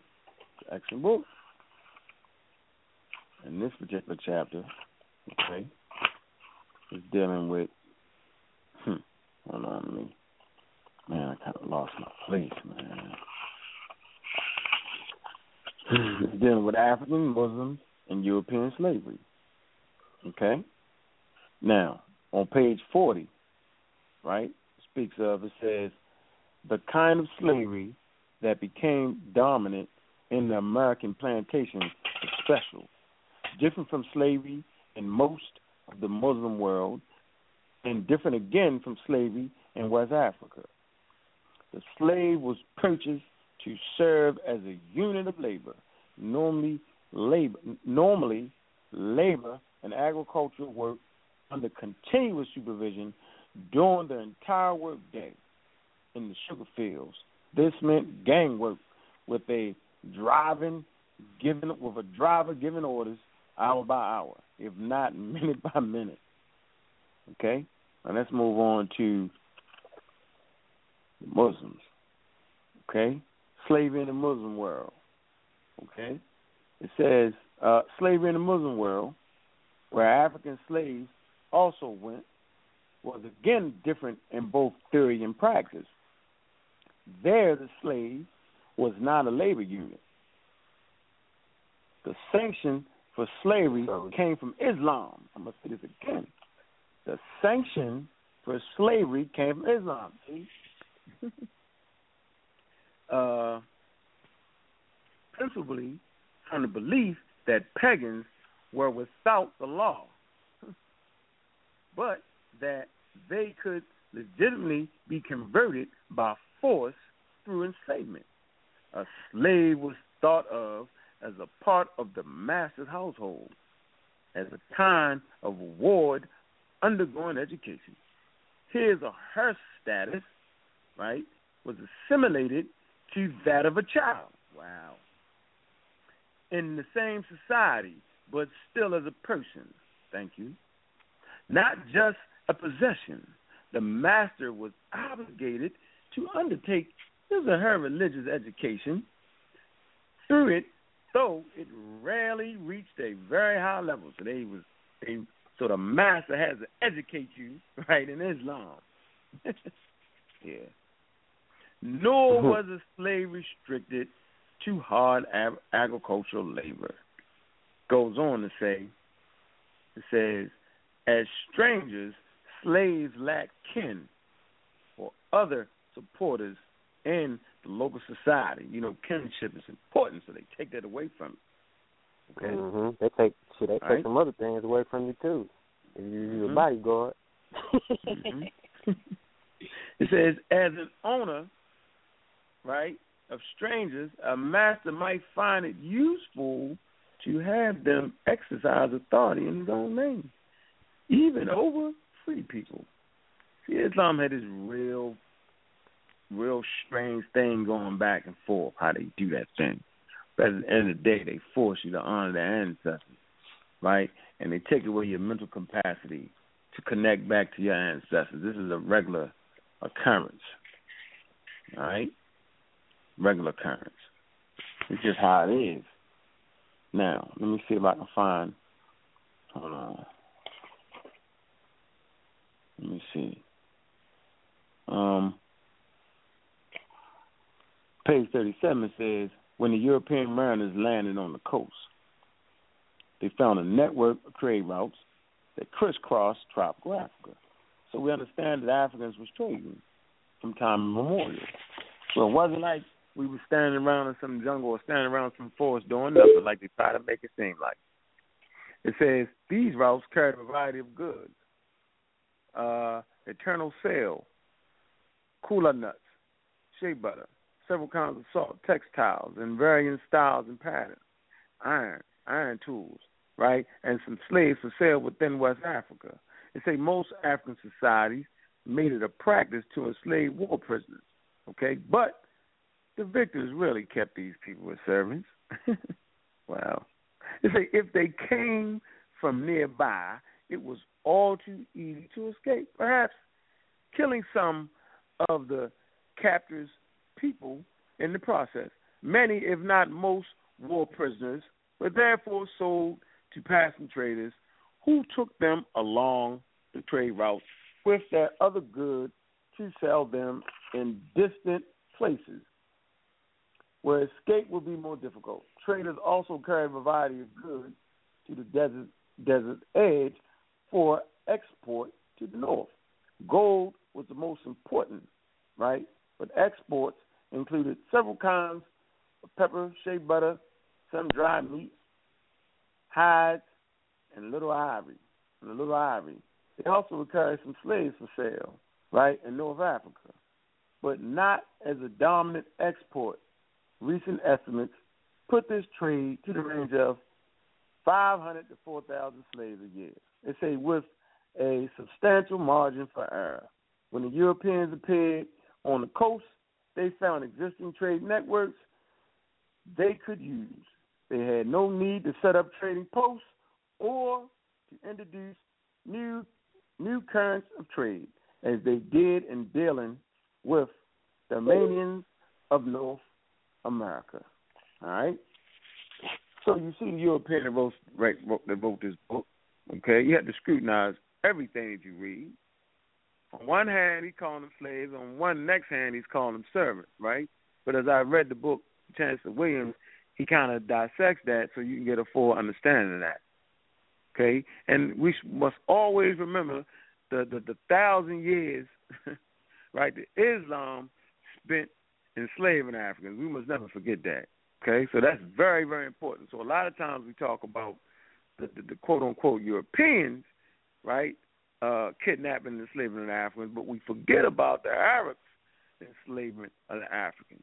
We forget about that, but that's a whole 1,000 years of dysfunction amongst the African people. Go ahead, Brother Smash. Yeah, you're right.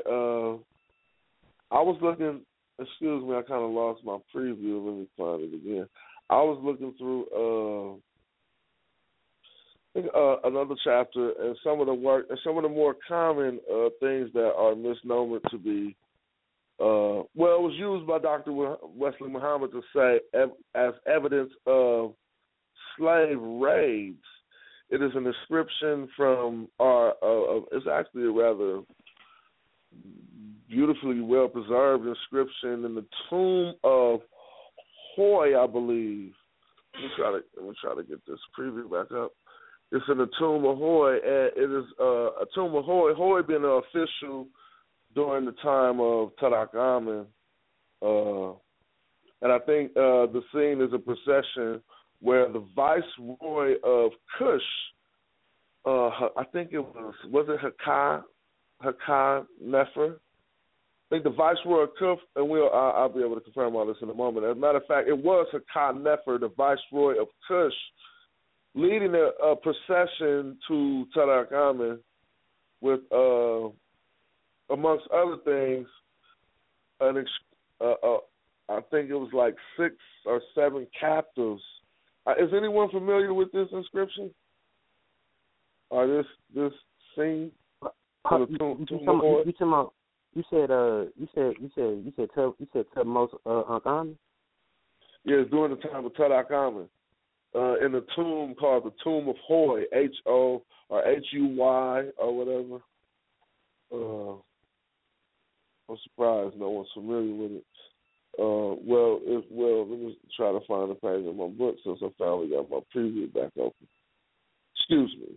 Anyway, these before I get to it, you'll find in the work Kemet and Nubia, Black on Black Slavery, a photo crowd. Okay. If you follow the preview, you can see an inscription of it on page 286, a small portrait of it.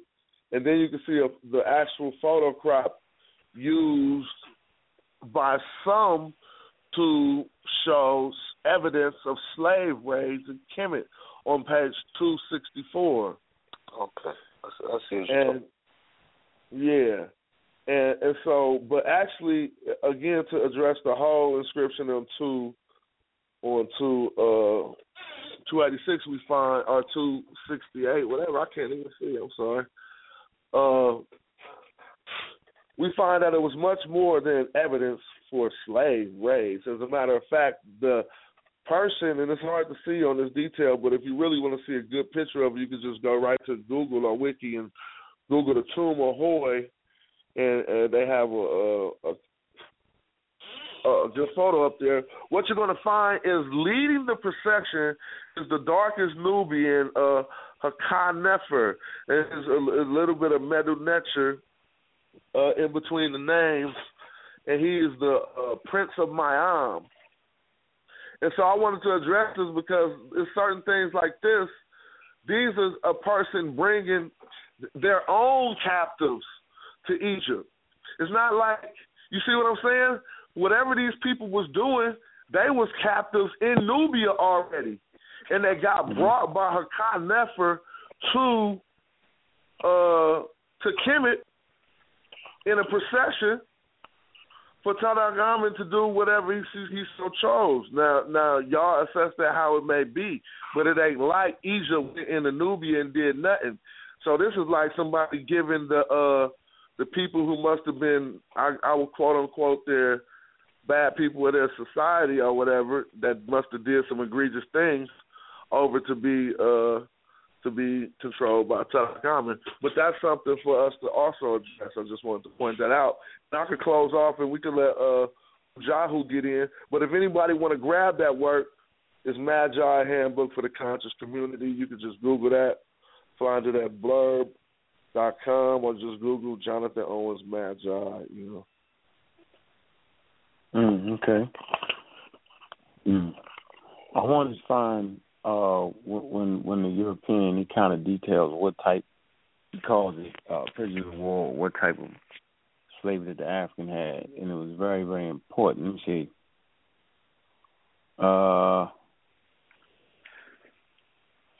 Okay. Let me come right here on page 41 real quick, and then we'll get into Brother Ujao's book.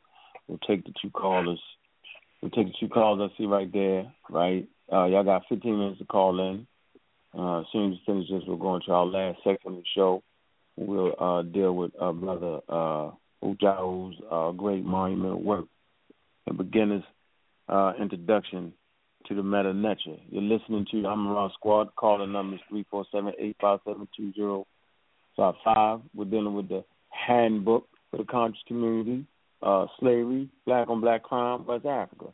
We're just putting in this work, brothers and sisters. Right now I want to find, let me see if I can get you the page 41. It says, south of the Sahara, the position of slaves was similar but far more various. The northern fringe of West Africa's savannah was largely Muslim by the 15th century. It therefore constituted a mixed case between North Africa and much of the west of the continent. Okay, but the underlying environmental conditions were different. West Africa was chronically underpopulated. Land had little value without people to work it. A kinship or other group could increase its power and wealth only by adding people. And the most readily available way to add people quickly was to purchase. By purchase. The owner often wanted to assimilate the slave to a, watch this, to a kinship position. I'm going to say this again. This is what the Europeans are saying these Africans did when it came to quote-unquote slavery. They say the owner often wanted to assimilate the slave to a kinship position. So if a tribe bought you, they was trying to assimilate you to a kingship position. They say even though it was a subordinate one. They say in many African societies, the subordination was only transitional. Say this again, right? The African societies, the subordination was only transitional. You don't know what a transitional is. Transitioning from one African society to another. Until the slave could be assimilated into the group. So once you started to understand the customs and traditions of the group, then you was made family. Watch this. Assimilating to the group. They say in some cases, slaves could become freemen in one generation and even rise to the position of leadership. Slaves in West Africa did all kinds of work. Some were commodores of armies, commanders of armies, or palace servants, the Muslim or palace servants on the Muslim model. Many were concubines or wives. Others did agricultural labor, sometimes under daily instruction, but sometimes under their own direction, owning nothing but a kind of rent. So wow, they got them paying rent. Nobody watching over them. You know what I'm saying? Interesting. Okay, let's finish. It say, but this variety, right, of position belong only to the settled slave. It say West African society made a sharp distinction between trade slaves and settled slaves, freshly captive slave or freshly condemned criminal had no rights. Okay, it say his life was forfeit, right, and the master could do as he liked. For a few months, each newly captured slave would live as a trade slave, but sooner or later, the merchants, owners would sell him to Europeans or North Africans on the coast. Okay, it say West African slavery. It say or sell him until West African slavery far from home. From that time, the purchaser began trying to assimilate the newcomer. Right, so you see this constant of wanting to assimilate you into the culture. See, this is constantly, meaning teaching you the ways of the tribe or the clan or the nation. Okay, it say if he could accept his new position, he gradually won membership into the new group, right, and the protection by the laws. There you go. Now, how long was it before we got protection for the law? I ain't seen it. They be running around shooting the shit out you, throwing guns on you. Now, how long have we said they've done that? Shoot you and plant stuff on you. We've been saying that forever. Lock you up, snatch you up, plant drugs on you. Police been doing that for years. We've been saying it. Finally caught him. Killed that brother. Wow.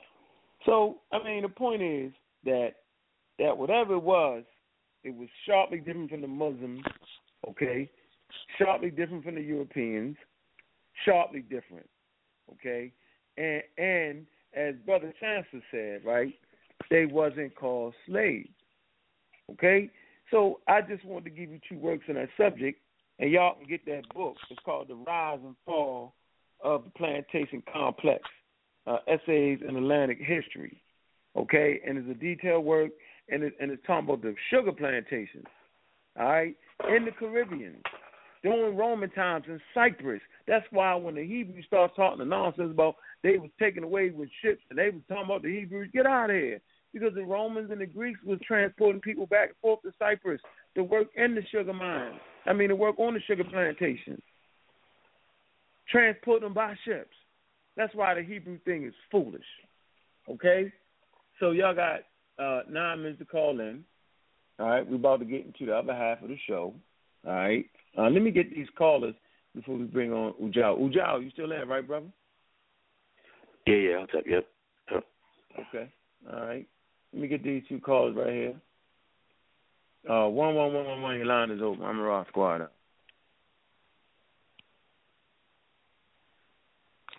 111, your line is open.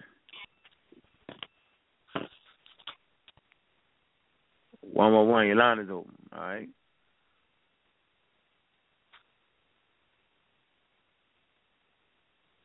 773, your line is open. I'm Raw Squad up. Yo, Hotep, what's up? What's up? This Fortune's favorite, man. How y'all doing? Arrows up. Arrows up. What's good, brother? Oh, man, just sitting back, chilling, listening to the show, man. I want to say shout out to Rap God, man. That book is off the chain. I read that shit every day when I'm at work on break, you know what I'm saying? I appreciate the support, man. Appreciate the support, you know. It ain't going to get, it's all good. It's all good. Thank you. Yo, I love that book, man, because, man, you know, you got a bunch of those claims and you just knocking them out of the park, man. That homosexual chapter, that's the chapter I mostly read because, you know, that's where they always try to get us at. But I read a little bit of that slavery chapter 2, and I'm getting into the one where you deal with Wesley Muhammad. What was that? That's what it is. It's like a handbook. You can jump all around that thing. You ain't got to read it from front to back, so that's the good thing about it. Yeah, I started off straight up with the homosexual claims. A while back I was asking some questions. I just wanted to get a few answers. But Ujawu or whatever, I wanted to get his book too, because I wanted to, you know, brush up on a little, you know, get familiar with a little Metanetta, because, you know, Brother Reggie, he told me a few things, but I couldn't really remember. As far as the topic, slavery or whatever, that's an interesting subject that y'all was talking about, as far as dealing with the whole slavery in Egypt thing. I never, from what I be reading, I don't see no evidence of chattel slavery. I mean, slavery might have been big at the time with a lot of places, but not to the extent that a lot of those people claim. So I don't know, man. But I'm just feeling the vibe, you know. Just wanted to shout y'all out, say what's up. Mhm. Oh, yeah. I appreciate you calling in. Go ahead. Yeah. Thank you, Paul. Go ahead. You going to say something? I was going to say I had emailed you a couple songs. I don't know if you heard it, but if not, I'll send some more, because I had emailed you some. It was on Facebook, you Unc West, and I had asked you, did you need songs or whatever, and I had sent it from my Gmail, but I'll send some more just in case till I get a response or something. So. Well, we heard a lot of good stuff. Yeah, we heard a lot of good stuff, yo. We heard a lot of. We're gonna be picking. You gonna be picking? It don't matter, man. As long, you know, I'm just trying to help out, man. I you know, I send some more. You know. What's the name of one of your songs? One of my joints was called Common Man State. Common Man State. Yeah, I'm gonna be playing them too. I'm gonna start playing them and let the audience pick too to see who really. You know what I'm saying? You know, I just stay appreciate everybody. Man. Yeah, stay consistent, man. I just appreciate everybody, you know, sending them songs, man. You know what I'm saying? But yeah, that's well. I mean, we need that. Definitely all right, man. That. You take care of General Yohana, man. That man need a STEM master. No disrespect, man, but that he can follow his dietary law, man. That man, wow. He look like he done ate all the old KJVs, man. Shoot. That man crazy. Yeah, crazy, yo. He's funny. Yeah, hey, man, appreciate you, bro. Yep. Appreciate you, bro. How many songs you sent? How many songs you sent? I sent 2 of them, but I send them again because you know I just make sure because I know y'all be getting a lot of songs. Oh yeah. Is that the one with your cousin was on it? My cousin. Oh, that's something. No, that's a different one. All right, let me get shit mixed up. Let me shut the hell up. But no, I make sure I got a song called Common Man States. The email was fireproof93. Fireproof93 at Gmail. I sent it to you. How long ago you sent that? Shit. A couple weeks ago. I ain't gonna lie, but I sent them again though, man. We got on. I'm gonna get to the email while Ujao talking. I'm gonna keep an eye on it. I'm gonna get to it. I know we got it. We were listening to him. Man, there's a lot of good work in there, man. People sent, man. I was kind of surprised, man, at the level. Oh, I'm nice. Rap God might have to stay in retirement. No, hold on. Let me write your name down. You talking trash now, boy. I like that. No, don't do it. Common Mindset. What's the name of it? Common Man States. It's Fortune's favorite, man. I used to be calling on the show all the time. No, look at the music, man. That might be that one we've been bumping all the time, huh? Hey, man, don't gas me up, man. I said that might be that one we've been bumping all the time. It's Fireproof 93. Yeah, there's a couple on that shit just that had you jumping out your seat, yo. I ain't gonna lie to you. I was like, God damn. March 25th, I sent it. March 25th. Hold on, I'm writing it down. Well, you talk some trash. Let me see. Oh, man, I'm just March 25th. Yo, be confident in your work, yo. Cause we ain't gonna cut no cards, yeah, I'm nice. All right, we're gonna let the people hear. We're gonna see. Yeah, we're gonna do a whole show on that, man. That'd be dope. I promise you, yo. Yeah, we getting that music together, man. We wanna get that together. Okay, man. Let me go ahead and dog right in, man. I want to come to the introduction real quick, man. Just real fast, man. And page 1, real quick, and then we're gonna let Brother Ujao go in. In the introduction, the brother speaks. So he say language in general is our capacity for acquiring and using complex systems of communication. Okay? He say it is a tool which allows us to interact with one another and our environment. See, this is some natural shit we talking about right now.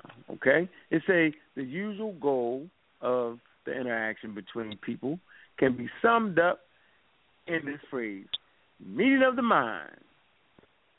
Short of being completely telepathic mind readers, we use language to express ourselves to one another and have a meeting of the mind. If anyone is to study a culture, society, or group of people, it becomes imperative to study its language. And the brother is absolutely right with that. And without further ado, Brother Ujao, man, come on, man, talk to us about this great mind of the work, man. Yeah, what's up? Yeah, I appreciate that. The book is called A Beginner's Introduction to Medu Neter, the Ancient Egyptian Hieroglyphic System. And as you said in the introduction, I point out the whole point of communication, period. The reason why we even communicate is to have a meeting of the minds, because we're not telepathic. We don't have crystal balls, and we all up in each other's minds. So we communicate. And we what would they you won't say? make it seem like it's hold on 1 second, Joe. Yeah, look, y'all got 60 seconds, man, and listen to the rest of the show, all right? In this segment, we're dealing with a beginner's introduction to the Meta Netra, Brother Ujau. Saying so, hey, 44 seconds. Call the number 347-857-2055. We got about 40 people in queue, right? And just come on, call in. Go ahead, brother. Yeah, I start off the introduction with that, basically reminding us that, we communicate because we're not telepathic. So it's all about being in sync with each other's with each other's thoughts. So, and the point is, without reading the whole introduction, verbatim, but the point that I'm making in the introduction is that, in order for us, we hear the phrase "let the ancestors speak" all the time. We talk about the ancestors, we talk about honoring them, and it's all about the ancestors, especially in the African continent. And we say, "Let the ancestors speak." So the point I make is that in order to let the ancestors speak, we have to understand their language, because it's African traditions that we know that the ancestors influence the world of the living. The world of those who have transitioned affect the world of the living. This is a fundamental understanding. And in terms of communication and what was left behind in terms of literature, in terms of what's written on stone and so on and so forth, they left a lot. And in Kemet is especially so because, it's a whole laundry list and plethora of documents and artifacts that are left behind. But in order to allow the ancestors to speak to us, we have to know their language.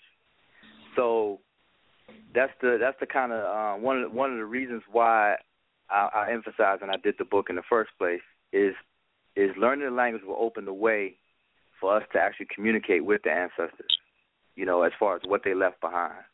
So that's why that brings it to the importance of why I learned Medu Neter. Anybody, and I don't isolate it just to Kemet as far as introduction. This goes for anybody. If you claim to be a Hebrew Israelite, or if you claim to be a Christian, or claim to be a Muslim, or of any tradition, then it's imperative for you to learn the language of your tradition. And the reason why that is because in ancient times there was a certain methodology in the way that people communicated, because unlike today, we have storage devices, we have libraries, we got computers, we got books, we got printing press, we got, the whole process down to a science. We got plenty of ways to store information and convey information. But in ancient times, the further back you go, the less of that we had. In some African cultures, they stored information by way of a technique called tying of knots, where they tied certain rope or certain rope fibers into certain knots, and it was codified.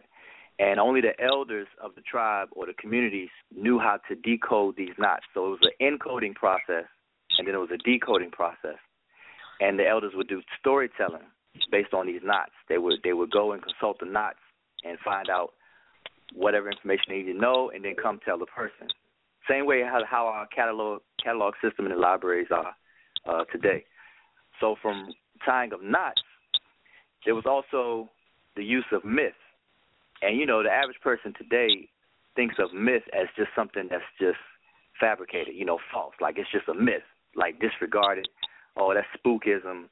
A myth is belief, But in Africa, a myth was just the science. It was just the way in which a narrative was put together so that the people can hold data in their memory and pass it and transmit it from generation to generation.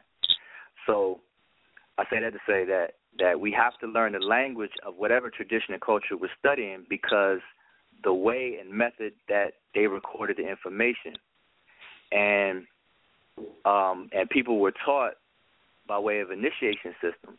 We call them educational systems today or whatever, but there was an initiation system set up where people would systematically walk step by step and trained and learn information, and they learned the reality or the literal explanations of everything, and they also learned the myth, the narrative, the myth about it in order to remember it. So it was a two-step or parallel process.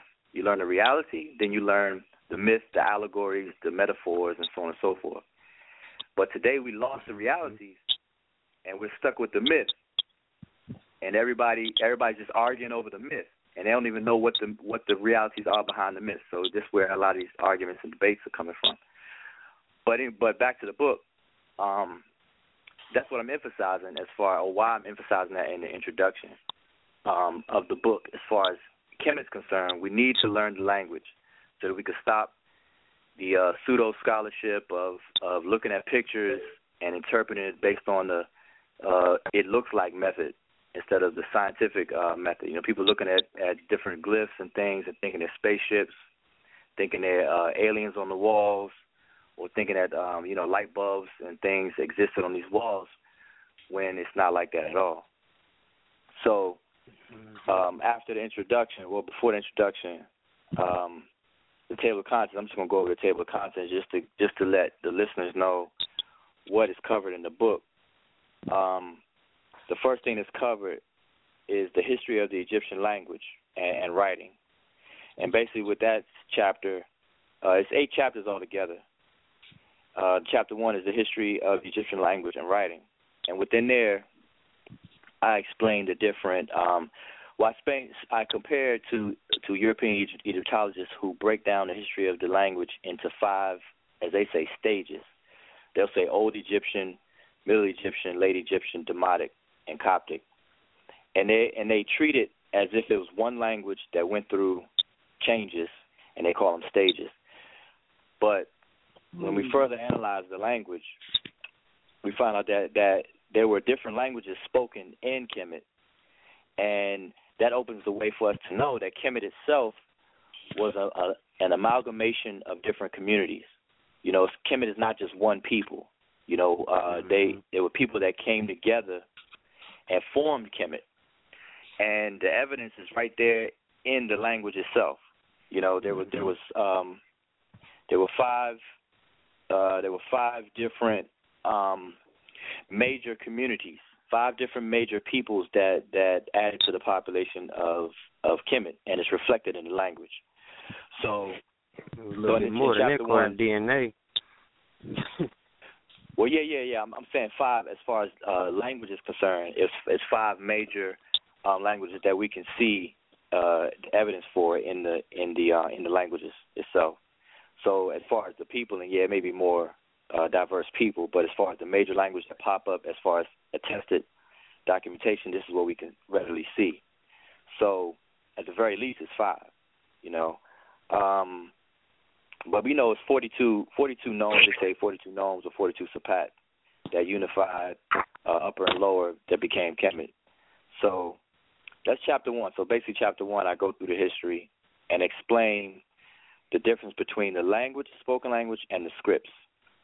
So I talk about the scripts, and I give them their proper names, because people say hieroglyphs, but the ancient Egyptians called it Seshmeru Neter, which means that it's the inscriptions of the divine communication. And the other script people are familiar with is hieratic. Hieratic and Seshmeru Neter went side by side, but there's also another script where it's a more simplified Seshmeru Neter. It was the same thing as the carvings, except they didn't carve it; they wrote it on papyri with ink. But you could still recognize the symbols as though they were carved in stone. And Egyptologists call that cursive hieroglyphs, but it's better to call it simplified Seshmeru Neter, because then you have hieratic, which is cursive in nature, and that was written parallel to Seshmeru Neter, the formal hieroglyphs, or the formal signs that are carved in stone. And from there you have what's called Demotic, which is an even more stylized cursive script, where it's hard to recognize, if at all, any of the formal carvings or the carved renditions of it. And then you have Coptic, which of course used the Greek alphabet with 7 letters that were borrowed from Demotic script. So I discuss all that in the first chapter. The second chapter is dealing with aesthetics, and that's basically the the look of the script and how it was written and why it was written in block form. So I talk about the directions that the signs are written in and how you can tell which direction to read them in, and also the groupings where you see signs over top of each other, or side by side, or above one above another, etc. So that's basically what I talk about in Chapter 2. Chapter 3 is the functions of the signs, and in here I go through how they function, and I lay out what an ideogram is, what a phonogram is, what the determinatives are, and I explain that, and I explain also the way that the script came about by way of pictograms, which are signs that represent what you see. So if I draw a picture of an elephant, then that's what I mean. There's no misinterpretation of that, because the sign that I draw is exactly what I mean in reality. Those are called pictograms. And then it moved from pictograms. Now you can imagine if the language only had pictograms, then that language would be real small. We wouldn't be able to communicate a lot of different things, abstract things like love or like hot, and that don't have tangible objects to draw. So it moves from pictograms to ideograms, what they call ideograms, which are ideas. It comes from a word that means idea writing. So I explain that, and then logograms, which are signs that stand for words themselves. So I can draw one sign that stands for a whole word. And then from there, I explain phonograms, which are signs that are only used for their phonetic value. And it's important. Say that again? Okay, I thought somebody was saying. It's important. Well, I tell you what, Joe. Now finish that thought, and we're going to take a little quick break. Finish that thought real quick. Go ahead. Okay, cool. Yeah, I was just going to say that it's important. It's important to know the difference between those, is because a lot of people, when they get into trying to deal with the script and Egyptian writing, they try to look at the signs and then make them out literally. They don't understand that when it functions as a phonogram, it has nothing to do with what you're looking at. They only use it for the sound, not what you're looking at. So some people will look at these pictures and say, well, why is this there? And they'll try to interpret it literally, looking at an eye, and think it's talking about the eye, and not know that it's dealing with the phonetic sound that symbol stands for. So yeah, that's all I was gonna say for that. Okay, all right. Where you at, Smash? I'm right here. What's up with it? Hey, boy, that young Chicagoan, yo was like running up on soft niggas for their Gucci bag. That shit was high. Hold on, let me take a little break, man. Let me throw that. You heard me. Huh? You heard me, huh? That nigga got some talent. Hey, Smash, I don't know, yo. We're gonna hold on. Let's take a quick break on this real quick. Hold on. Look, let's see. It's like real niggas ain't even making shit like this no more. Let me take y'all on the caper, through the common mass state. Niggas increasing the crime rate like, Don't start. Ain't no party like a broke rapper party, 'cause a broke rapper party don't start. Don't start. Party like a broke rapper party, 'cause a broke rapper party don't start. Don't start. Ain't no party like a broke rapper party, 'cause a broke rapper party don't start. Yo, fuck your crew. I pull a coup and buckaroo in a canoe. I'm in manure, steering with a random shoe out of the sewer. Laugh from Chirac with rusty gas is steaming. Niggas is dodging belts and walk around like demons. My man strays like ricochet slugs from a mag to running up on a pretty nigga for his Gucci bag. My life consists of the block, the ops, the cops dodging the system. A real nigga, they list him all for what? Tons of stuff. Almost caught a battery beating a fat bitch with a Tonka truck. What's love? 'Cause even my flesh and blood putting hot rocks in each other mug. Shot-town nigga, what? All I wanna do is zoom to the big maroon room till I'm getting money with the juice. Rather sell my soul than just be known as a dope dealer. And that's the common mass state of a broke nigga, fireproof. I can sleep on scalding hot coals, dodge a heat-seeking missile. Play the oboe, catch a sail like sickle. Scale the Appalachians, scale down lyrics so these kids can hear it. Fireproof, I can sleep on scalding hot coals, dodge a heat-seeking missile. Play the oboe, catch a sail like sickle.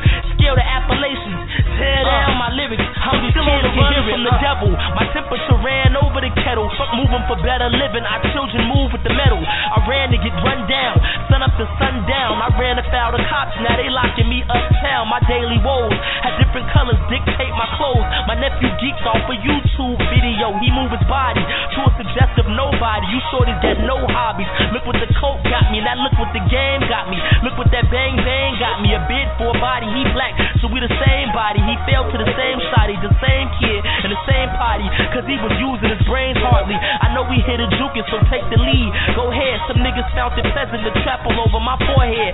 Help me, I'm in panic, I'm feeling manic, depressive.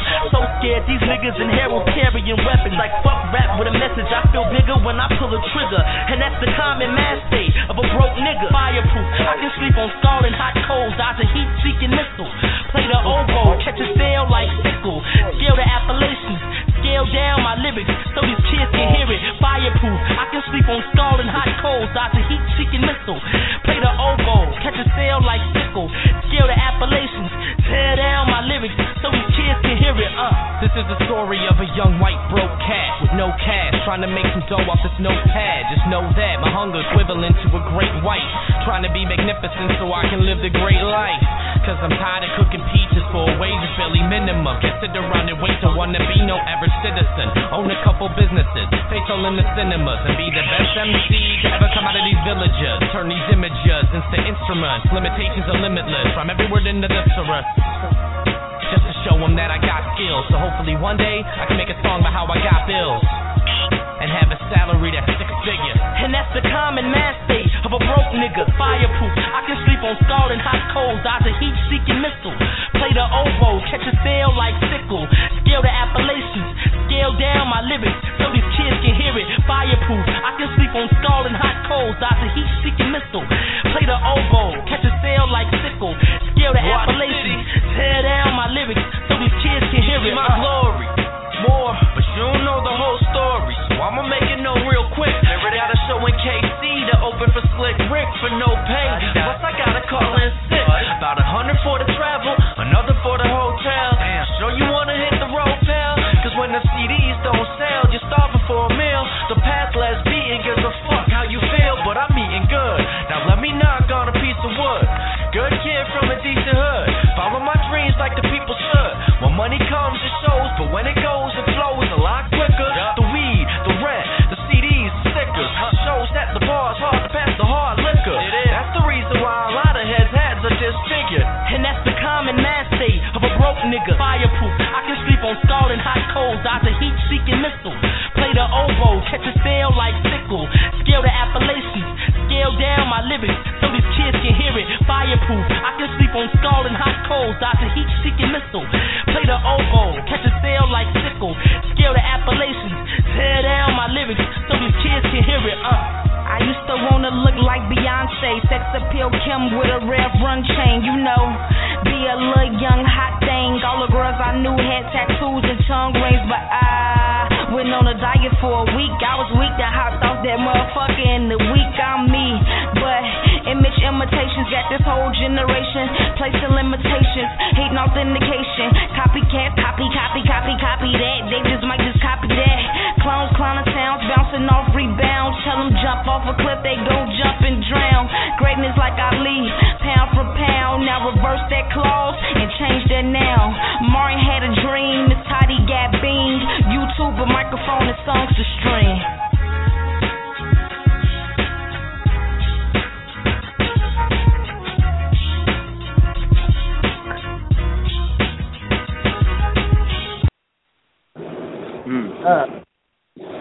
Really good out right there.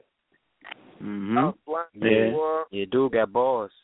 Yeah. Thanks. I got played on the squad show, man. Damn. Man, that's what's really going on out in these streets for real though. You ain't lying. That's how broke niggas feel for real.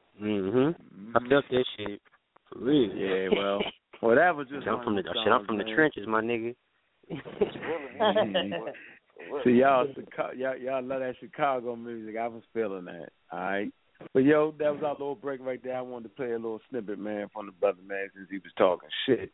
I say, let me go ahead and play that right there. All right, okay. So go ahead, brother Ujau. Yeah. Hey, that was nice. The track was nice, and actually, Hotep. Actually, listening to that, you know, I want to say something that even in hip hop and in rapping, a lot of people use metaphors, and actually that's an ancient practice, and that's kind of speaking to what I was talking about earlier, how like our generation, like we could listen to a song, a hip hop song, a track, and we know exactly what's meant. A lot of things are not taken literal. They're like comparative allegories, metaphors that are used, and we understand it like second nature. But if you fast forward 1,000 years from now, and somebody listens to that track, or they read the lyrics to the track, they're gonna be like, what? You know, they don't know if to take things literally, or figuratively, or whatnot. And this is what's happening. This is what's, huh? Absolutely. You go ahead, bro. I'm on that. Yeah. No, I was just saying. So this is what's happening with a lot of these ancient traditions and texts that's left behind. You know, people are missing. They're not in tune with the culture. They don't have the cultural psychology behind them to understand what's meant behind these texts. So back to the book. You know, learning language is important because this only opens the way. Because once you even learn the language and learn what's being said, then you have to get the cultural nuances behind it to know what was meant behind all of this stuff. So there's definitely several layers to it. You know, this is only the beginning. That's why I call it, as far as the process, it's only a beginner's book. But you know, to kind of continue going on with the table of contents, like I said, I cover you know the direction of the signs, how to read them, what direction to read them in, and why and how they were carved and scribed the way they were scribed. But in the chapter 3, functions of the signs, I go over the different functions that the signs can have. Like I said, how language goes from pictograms to ideograms to logograms and then to phonograms. So that's real important for people to know and learn. So I cover all of that. And then in the 4th chapter, I cover the alphabet, what would be, quote-unquote, called the alphabet. And I had mentioned this to you before, that it's imperative for people to learn the 25 signs that will be considered the alphabet, because these represent the phonology of the language, on basically the phonemes that exist within the language that are assigned 25 different signs. And these are used all throughout the language, and it's a must that people have to learn them, learn what they look like, and learn how to transliterate it. So the 4th chapter, I cover that and emphasize that, and I also talk about pronunciation, because a lot of people when they first learn a language, the first thing they want to do is learn how to pronounce words. They're like, you know, how I pronounce this, how I pronounce that.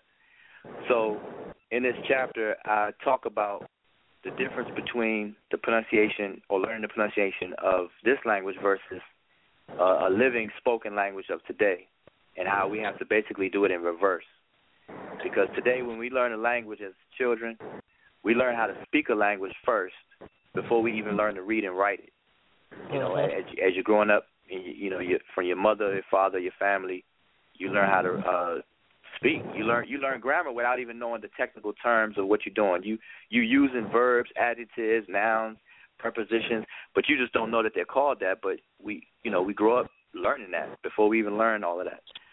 But what I'm showing in here is that with Medu Neter, we learn in reverse. We have to learn it technically first, and then we will get to the pronunciations. And that's an ongoing project by African linguists that are actually revoicing the language. And this is something that's passionately emphasized by Dr. Raketi Amen. She's a definite proponent for that, to revive Medu Neter as a spoken language and to form speech communities once again. So I'm in touch with her, and there's other scholars that are also on board with this and trying to formulate a formative project out of it, and it's going to take some time.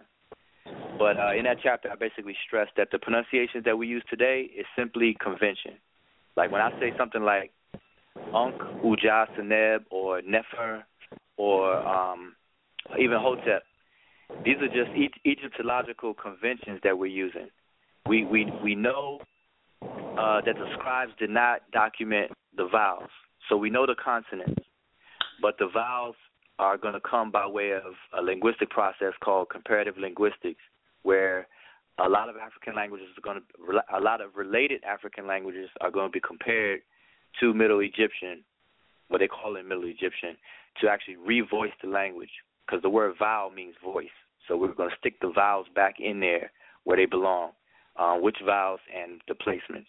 But that's a long, systematic, scientific process. So that's going to be an ongoing project. So anyway, I speak about that in Chapter 4, and I show, what that's all about.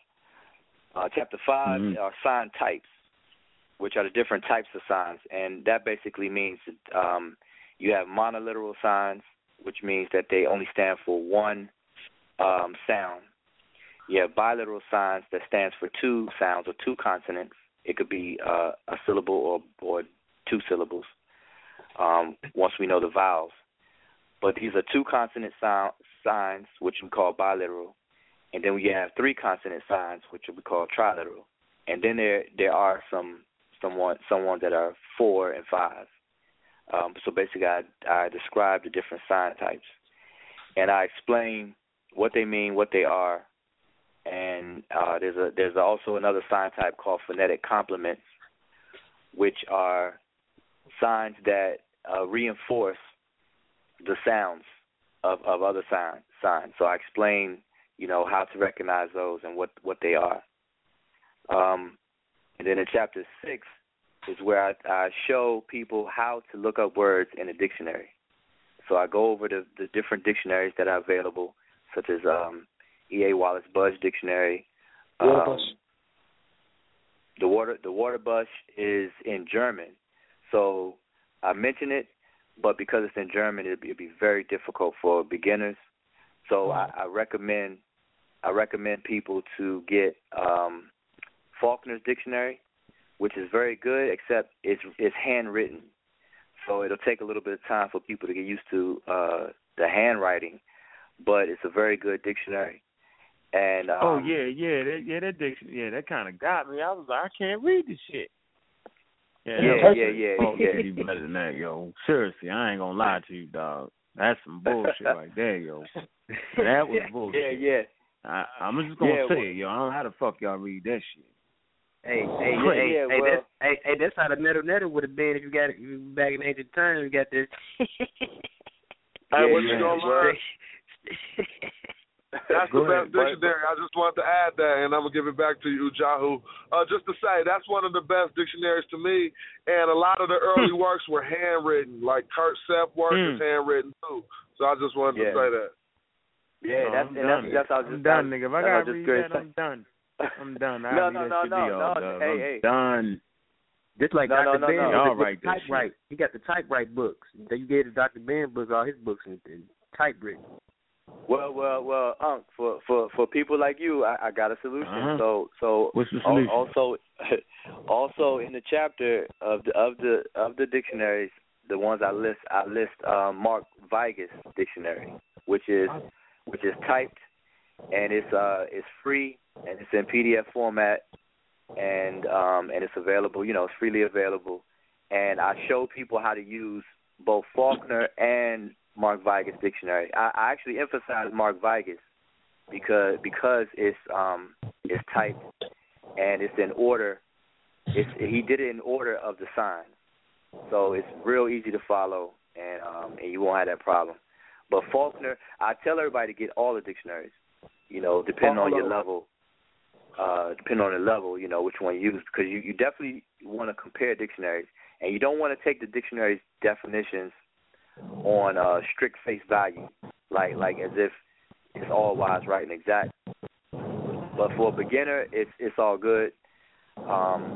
But anyway, so yeah, Mark Viger's dictionary would be good, Uncle Keck. That would be good, and I show people how to use it. In chapter 6. So okay, I swear that white dude was fucking with me, yo. I swear, yo. Oh, Faulkner, the handwritten one. I was like, is he fucking with me, yo? I'm like, really, nigga? All right, well, let me add something else to that. Just real quick. Once you learn the glyphs, that dictionary becomes a lot better because you stop looking it up from the English and you look it up from the glyphs, and he write it in plain Medu Neter, so that's all. Okay. Yeah. Okay. Yeah. Exactly. You know, I'm telling you, when you start off, it's not hard, but it does look like Chinese to us. Like, you know, anybody who's real brand new, it's gonna look funny at first, but trust me, you'll catch on real quick. So anyway, chapter 7 is titled Grammar Basics, and basically I go through, because this is not a grammar book, I just touch on a few of the grammar elements, such as identifying words and sentences, because in Session Medu Neter there's no commas and there's no periods, so you really won't know by looking at it. You won't know where one word ends and one word begins, or a sentence ends or not, until you're familiar with certain things. So in that section I explain what those are and how to recognize it, and it's not hard at all. I go over numbers, I go over dates, royal names, how you can read royal names, and then a phenomenon called honorific transposition, where the grammar is paused for the sake of the honor of either a necher or a king, and I explain all of that. And for example, I heard Brother Jonathan mention the king Tutankhamun, and if you actually see his name written down in the Cartouche or the Shinu, the word Amen is written first. So if you read it as it's written, we would be saying Amen Tut-Unk instead of Tut-Unk Amen. Mm-hmm. And the reason why Amen is written first, but it's said properly, but it's written first, is because in writing they always honored the deities or the king, depending on the situation. So Amen is written first. Right. So Amen will be written first, but we say it took Amen, which means the living image of Amen. So then after that, I talk about nouns. What are nouns? How to recognize them. I talk about adjectives and how adjectives are used in the language, pronouns, and quotations. So those are the things that I cover within that section, that chapter.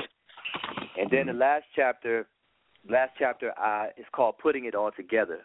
So I use chapter 8, which is the last chapter, and I take what you learn throughout the whole book, and then I walk people through actually transliterating and translating about 5 different inscriptions, so that everybody get used to it from scratch. So you got to recognize the symbols, know the direction that they're written in, how to break up the words, where one word stops, where another word begins, and how to look it up in the dictionary and then transliterate it first, and then look it up in the dictionary to get a translation, an idea, and then put it all together to make it make sense.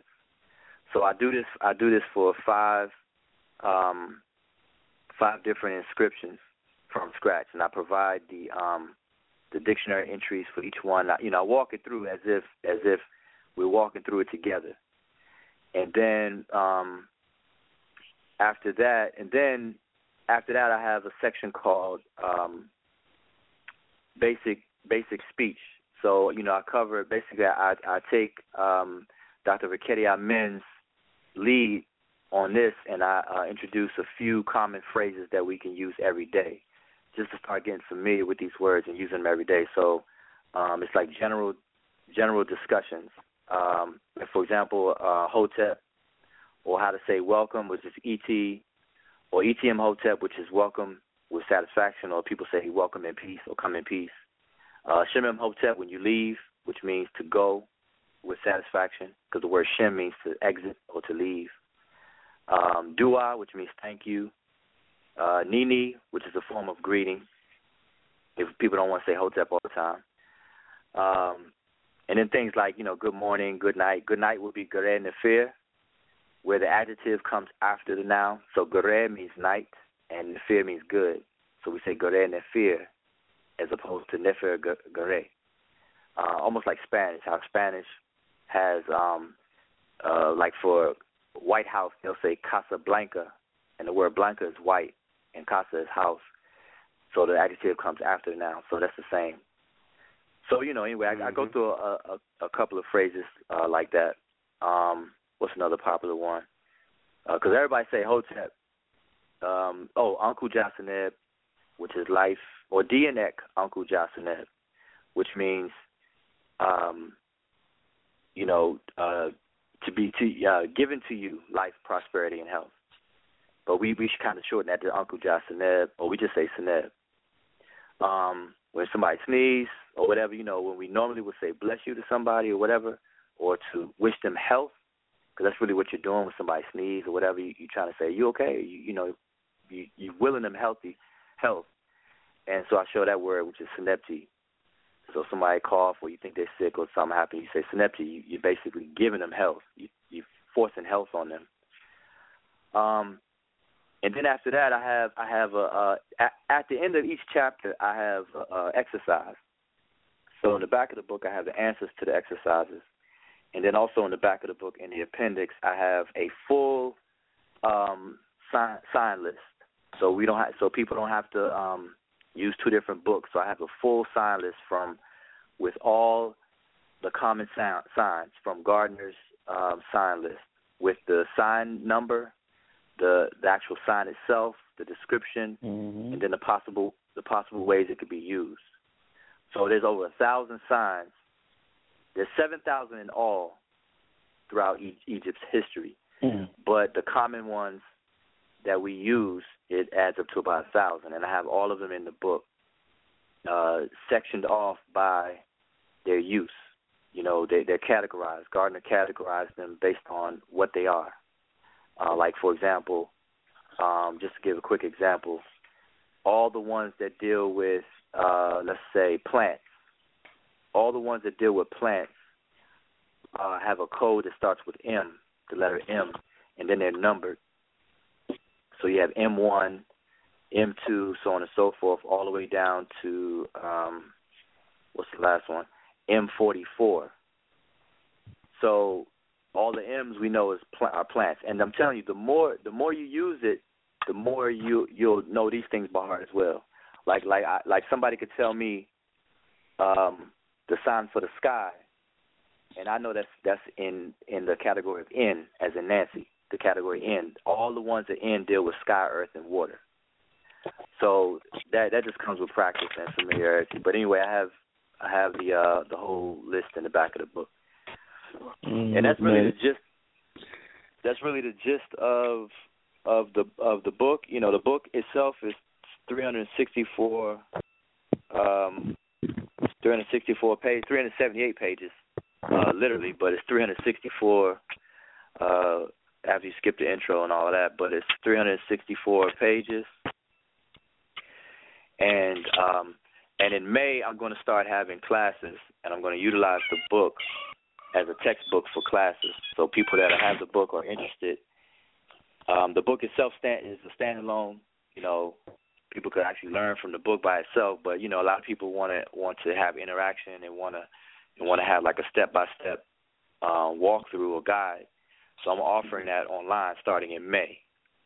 And where people could get the book is on my website, which will be all the information as far as the classes, upcoming classes as well. But the website is www.mdw-ntr.com, and it stands for meadownetra.com. Okay. And you could purchase the book there, or you can purchase it on Amazon, and it's available in hardback, softback, and hardback. Yeah, and that's pretty much. That's pretty much where it's at. Oh, and also I at the end, at the beginning, I didn't, like I said, I didn't read the introduction or whatever, but I do emphasize the project of revoicing the language and Dr. Viketti Amen's role in that. And I encourage people to get her materials as well, because she has a conversation, a phrase book that she published, where all the common phrases in there and things that we can actually start speaking to each other, even though it's Egyptology speak. Or, I'm hearing noise in the background. Even though it's Egyptology speak, we can start getting familiar with the use and meaning, at least until we get some more accuracy as far as the pronunciations are going. So, and then, like I said, she's actually going to use this book as a textbook for her classes as well. And I don't know if people listening are familiar with Dr. Kedi Amen, but she's been teaching Medu Neter for over 30 years. Yeah. And she's a colleague of, or was a colleague, student colleague and friend with Sheikh Anta Diop and Dr. Theophilo Benga. And as she's also involved with ASCAC and so on and so forth. So this is what she does. Yeah, she was at that. She was one of the linguists at that Cairo symposium. Am I correct in that? Yeah. She actually worked with Sheikh Anta Diop. She translated one of his works from French to English, but it's not published yet because there's some. I believe there's some issues with the publishing or whatever, as far as the company or something like that. But she has a work that's ready to go in English that she did from him. We need it. Well, we need that shit. We definitely need that, man. But yeah, man, that's tight, man. And see, y'all see where we at, all right? And we there. And so, man, that's a monumental work. And we just need more works, man, because I swear, y'all need to redo that goddamn dictionary. I can't read that shit. I don't care what nobody say, yo. Hell with that shit. You need to fix that shit, man. I ain't serious, yo. Nah, the Vigus dictionary. See, what Vigus did, Vigus took Faulkner's dictionary and basically put it in a typeset. So, right, you get go with that. You get his, you be straight. Okay. Yeah. Okay. All right. Let me. Little quick minute, man. We can come up with y'all questions, man. Hey, I'm gonna go ahead and hit that other song. Y'all kind of enjoyed that other song, my man. Put them in. Let's listen real quick, man. See what you got, brother. Let's see. Okay. Let's see what you're doing. All right. Cause there's some competition. Hey, Smash. What up? There's some competition in that goddamn mailbox, ain't it, bro? I told you, boy, some fire in that thing. Fire. All right, let's see. Watch this. Now, I like this. I like the first one. I like this. Watch this. Yeah, you watch it too much.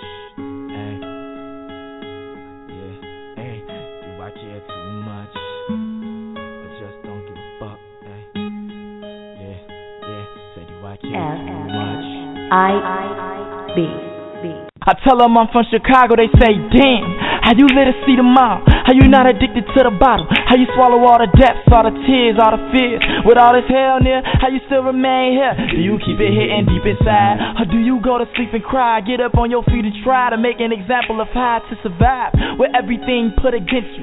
Do you fold under pressure or write a story with your pencil? Nah, I grabbed the pen and wrote everything from within, from every tragedy seen to every sad story I heard. I put their faces on my words so you can read the emotions.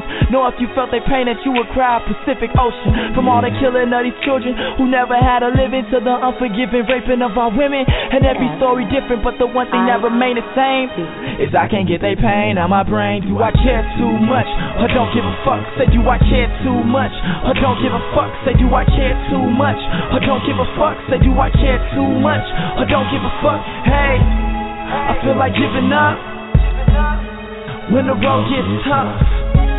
I feel like giving up when the road gets tough. Do I care too much or don't give a fuck? Say do I care too much or don't give a fuck? Say do I care too much or don't give a fuck? Say do I care too much or don't give a fuck? Hey, I feel like giving up when the road gets tough. I feel like giving up.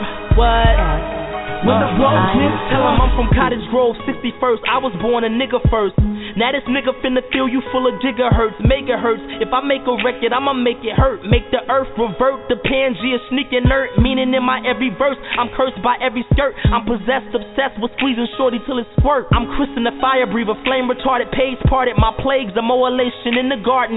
You see that shit is what I can't say and it's backwards. I'm versatile, my verse reverse what crack did. I'm locked, battle force, you calling this whackness, but I know where it's at, nigga. Call me an Atlas. It's hell now, Charlie. I got pressures to sell now. I need work. It's sell or live in a cell now. I live where it's livable for shorties to vest down. They learn in school to hold a tech down. Charlie is down. His decisions for a nigga like Fireproof. Kill a loop with goofy shit so I can buy a coupe. Do I ignore the warnings for a round of fruit? If it's all ice and cream, should I buy a scoop? Scoop. Yo, Millie Joe. It's almost like if you don't sell, you have to sell out. So is it caring too much if I do give a fuck? Or will I change for the change when I do get a buck?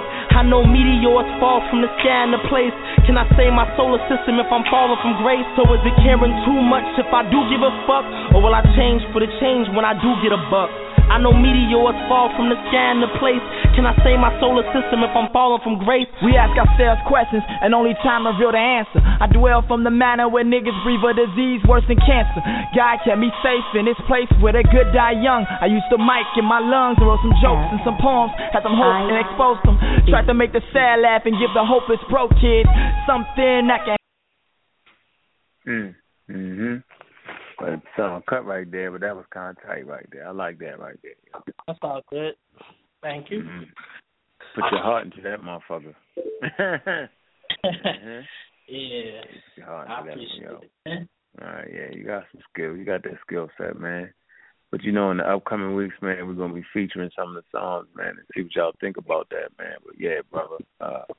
Yeah. Yeah, you tuned into the shit that's going on around you, man. And that's what hip-hop is missing. You know what I'm saying? Some aspects of it, man. I mean, to bring that shit full circle, though. So let me ask y'all a question. Y'all got any questions for Brother Ujahu with his book? I got one. Right, I got a question. Ujahu, I really appreciate you making the book because you said it's an introduction and, you know, I mean, I was a bit intimidated about learning Metal Netta, but I felt it was something I needed to learn, especially when when I discovered Raketti Amon and that she was here in Chicago at the the Oriental Institute. That is literally across the street from me. I live right across the street from that University of Chicago campus, so I feel now I should learn. Oh man, I'm telling you, you in a good spot, man. Oriental Institute of Chicago, they got so much comedic. He had a Nubian exhibit. Yeah, you gotta go there, man. You gotta go there. And then Carruthers and them, they a couple blocks down too. You said ASCAC, the Comedic Institute. Yeah, now I mean, I wanted to. Well, I'm glad one of the squad members did that. So my question is, because I'm gonna buy the book. What can you tell me at least one thing I should be able to do after completing some of the stuff that I learned in the book? Should I be able to at least say introduction to somebody? Or by time, by time you, like I said, I emphasize the fact that we got to learn the language technically. But so by the time you finish the book, you'll be able to go to museums such as the one that's near you, and you'll be able to look at different exhibits, and you'll be able to the more you get familiar, you'll be able to translate on the spot because you'll be familiar with certain terms and whatnot. The more you practice, but at least you'll be able to know. You'll have the tools to be able to translate whatever it is that you see. Now, at first, you may not be able to do it right there on the spot because you're gonna need your dictionaries with you and so on and so forth. But you'll have all the tools. You'll be equipped with it. You'll have more confidence, and you'll be able to snap a picture of it, bring it home, and get busy. And a matter of 15, 20 minutes, half an hour, whatever, you'll be able to work it out. Cool. That's cool. And what about symbols that because I heard I had learned that you read Metal Netta based on what position or what area, like animals, if they facing left, you supposed to read them. Is it left to right or right to left? It's left to right, right? Yeah, that's covered in chapter 2, where the direction of the sign, direction of the signs are tell you which way to read. So what we do, we read into the signs. So if the signs are facing to the left, then you read from left to right. If the signs are facing to the right, then you read from right to left.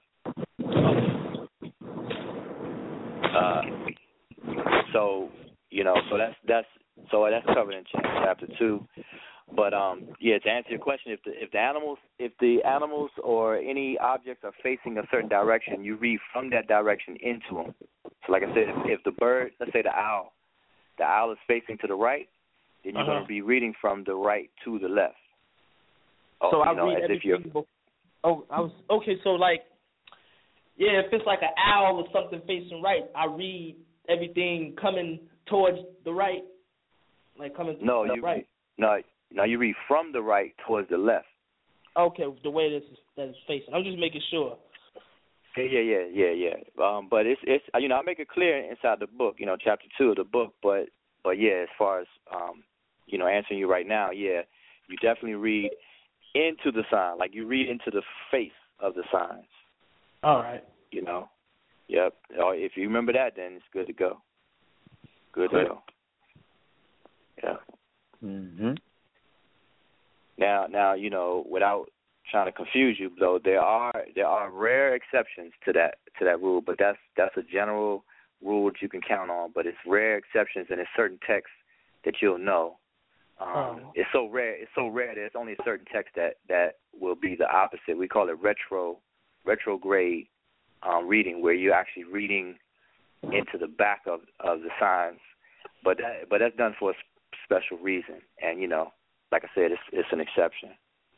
I got one more question, because I know a while ago somebody, I think they might have asked Rap God a while ago. They were saying that the Medu-Neter is sacred writings, and they were saying that was priestly, and the native population they were speaking. I think it's not Tiaspi, Ren, and Kimi, but it wasn't priestly, the language they spoke. Was some of the local things, as far as the learning about the gods, was some of that oral for the regular average folk? Because I know they all didn't read Medu-Neter.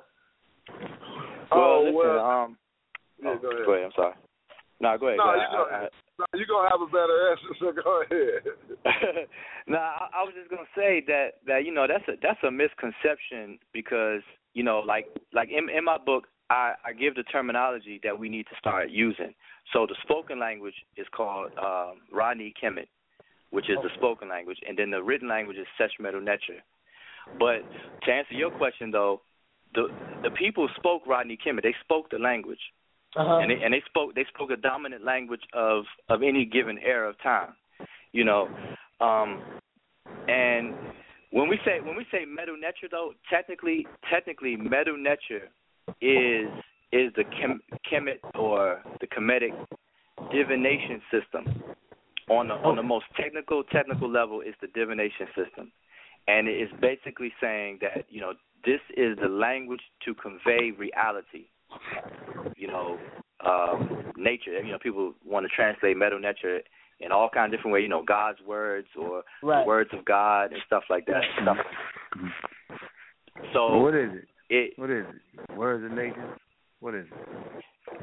I'm saying there is no one-to-one translation that we could say, but in summary, it's actually talking about divine communication. How reality is communicated. So how the divine, or how reality is communicated. So it's really divine communication. Okay. I'm sorry. Go ahead. I was gonna say, so how I would form my question would be, I'm saying, like, the whatever you call it, the sacred writings. I know all of us, like me, like I'm a middle class guy. I wouldn't be a scribe. I'd be like, a labor guy in ancient Kemet. So I probably wouldn't be reading the higher echelon writings. So as far as me, my correspondence with like deities or learning about the history, would that just be oral tradition for the Remetch, or would they have some kind of would they have some kind of access to some kind of writing, or what they or that's what I want to know. Okay, well, the best way to say it is like that's what I meant, that the population spoke the language. Like everybody spoke the language, but what happened is but listen, what happened is real quick, just like today, we have our street vernacular where we talk and we have a layman's perspective and a layman's use of different words. But then if you start specializing in a certain thing, then we'll use the same words but in a different way. Like if you go into court or in a legal system, the word person means something different than it does on the street. Like just a regular old word person, it means something different. Or in science or in anthropology, the word race. Like when we say race, black, white, Chinese or whatever, in anthropology, the word race is more of a specialized term, and they use it differently. So in Kemet, everybody spoke the language. race. We don't even use race. Yeah. But I'm saying, just as an example, in Kemet, everybody spoke the language. Where are you talking about? In anthropology. Yeah, in anthropology. Biologists do though. That's a some do. Battle. Yeah, some do, right? But modern anthropology, we don't use like Sorkin Yetta, Nina Jablonski. We totally, excuse race because it was made up. That's social. That's a social science. That's not science. Yeah, exactly. And that's what I'm saying. But the lay person on the street still use it though. Still all day, every day. And biology. You know what I'm saying? Because I think I got my answer. So you're saying basically they did have. I mean, it was a kind of a basic question. I was just wanted to know how did they communicate as far as what they was knowing going on, but everybody wasn't a scribe basically. I'm saying shit. Genetically, since shit, we all African Americans, Geechee Gullah. Shit, you would have been listening to a griot, brother. Oh, okay. West African, Western Sahel. Was that Ngozi? No, that's Gullah Geechee Jack. Yo, the whole world is Gullah Geechee. Gullah Geechee Jack. Nah. We us. The captives that was brought here, North America. We all Creole. Watch this. Hold on. Watch this. All black people in North America is Gullah Geechee. It's Gullah Geechee Jack. I'm talking about. No, let me break it down. Hold on, before you break it down. Started some shit. Okay. Let me finish. You see that one question that started something. And all African Americans is thinking straight is real black motherfucking Asians. Now. Don't let a Hebrew talk. See how we doing it though? See, but now I'm talking about the culture. Depending on your perspective. I'm talking about the culture. Our culture. The plantation Creole. The shit that we made here is Geechee Gullah culture. It's formed right there. I agree. I agree with you. I don't want to go down that line. One day I'm gonna make you prove that every goddamn African in America is Gullah. One day I'm gonna make you prove that, but not culturally. But Gullah Geechee is one culture, part of a branch of many varieties of Creoles across the diaspora of where we came from the Western Sahel and central areas of Congo. Hey, but you know what? I do want to say something that's important to the brother's question though, as far as the lay people of Kemet and the language and stuff. Is I'm gonna give you an example in the Dogon traditions. In the Dogon initiatory systems and stuff like that, they have 3 levels of understanding. So they use the Dogon language, but they have 3 different levels of understanding and usage of the language. And the last stage is what they call like the clear word, where it's a process. Say it again. The Giddy soul. You got the Benny soul. You got the Benny soul, Giddy soul, Dolo soul, and the one you talking about, that's the Sodai. The Sodai is the end of the word. Okay, right. So I'm not familiar with memorizing the what their name, but exactly that's what I'm talking about. So in Kemet, there was a similar structure where people were speaking a language, but when you get into these initiation systems and the priesthood systems and things like that, these words took on different meanings and so on and so forth. So that's what people mean by the layperson was illiterate or they didn't know this and know that. It wasn't so much that people walking around deaf and dumb. It was just that these people, right? There was different levels of it, and Medu Neter, the strict the strict use of Medu Neter was the divination system. That was the actual science of how reality communicates. So, you know, it's a whole system involved. It's like part of an inner circle of the priest fraternity language. You know what I mean? Yeah, and also temple to kind of bust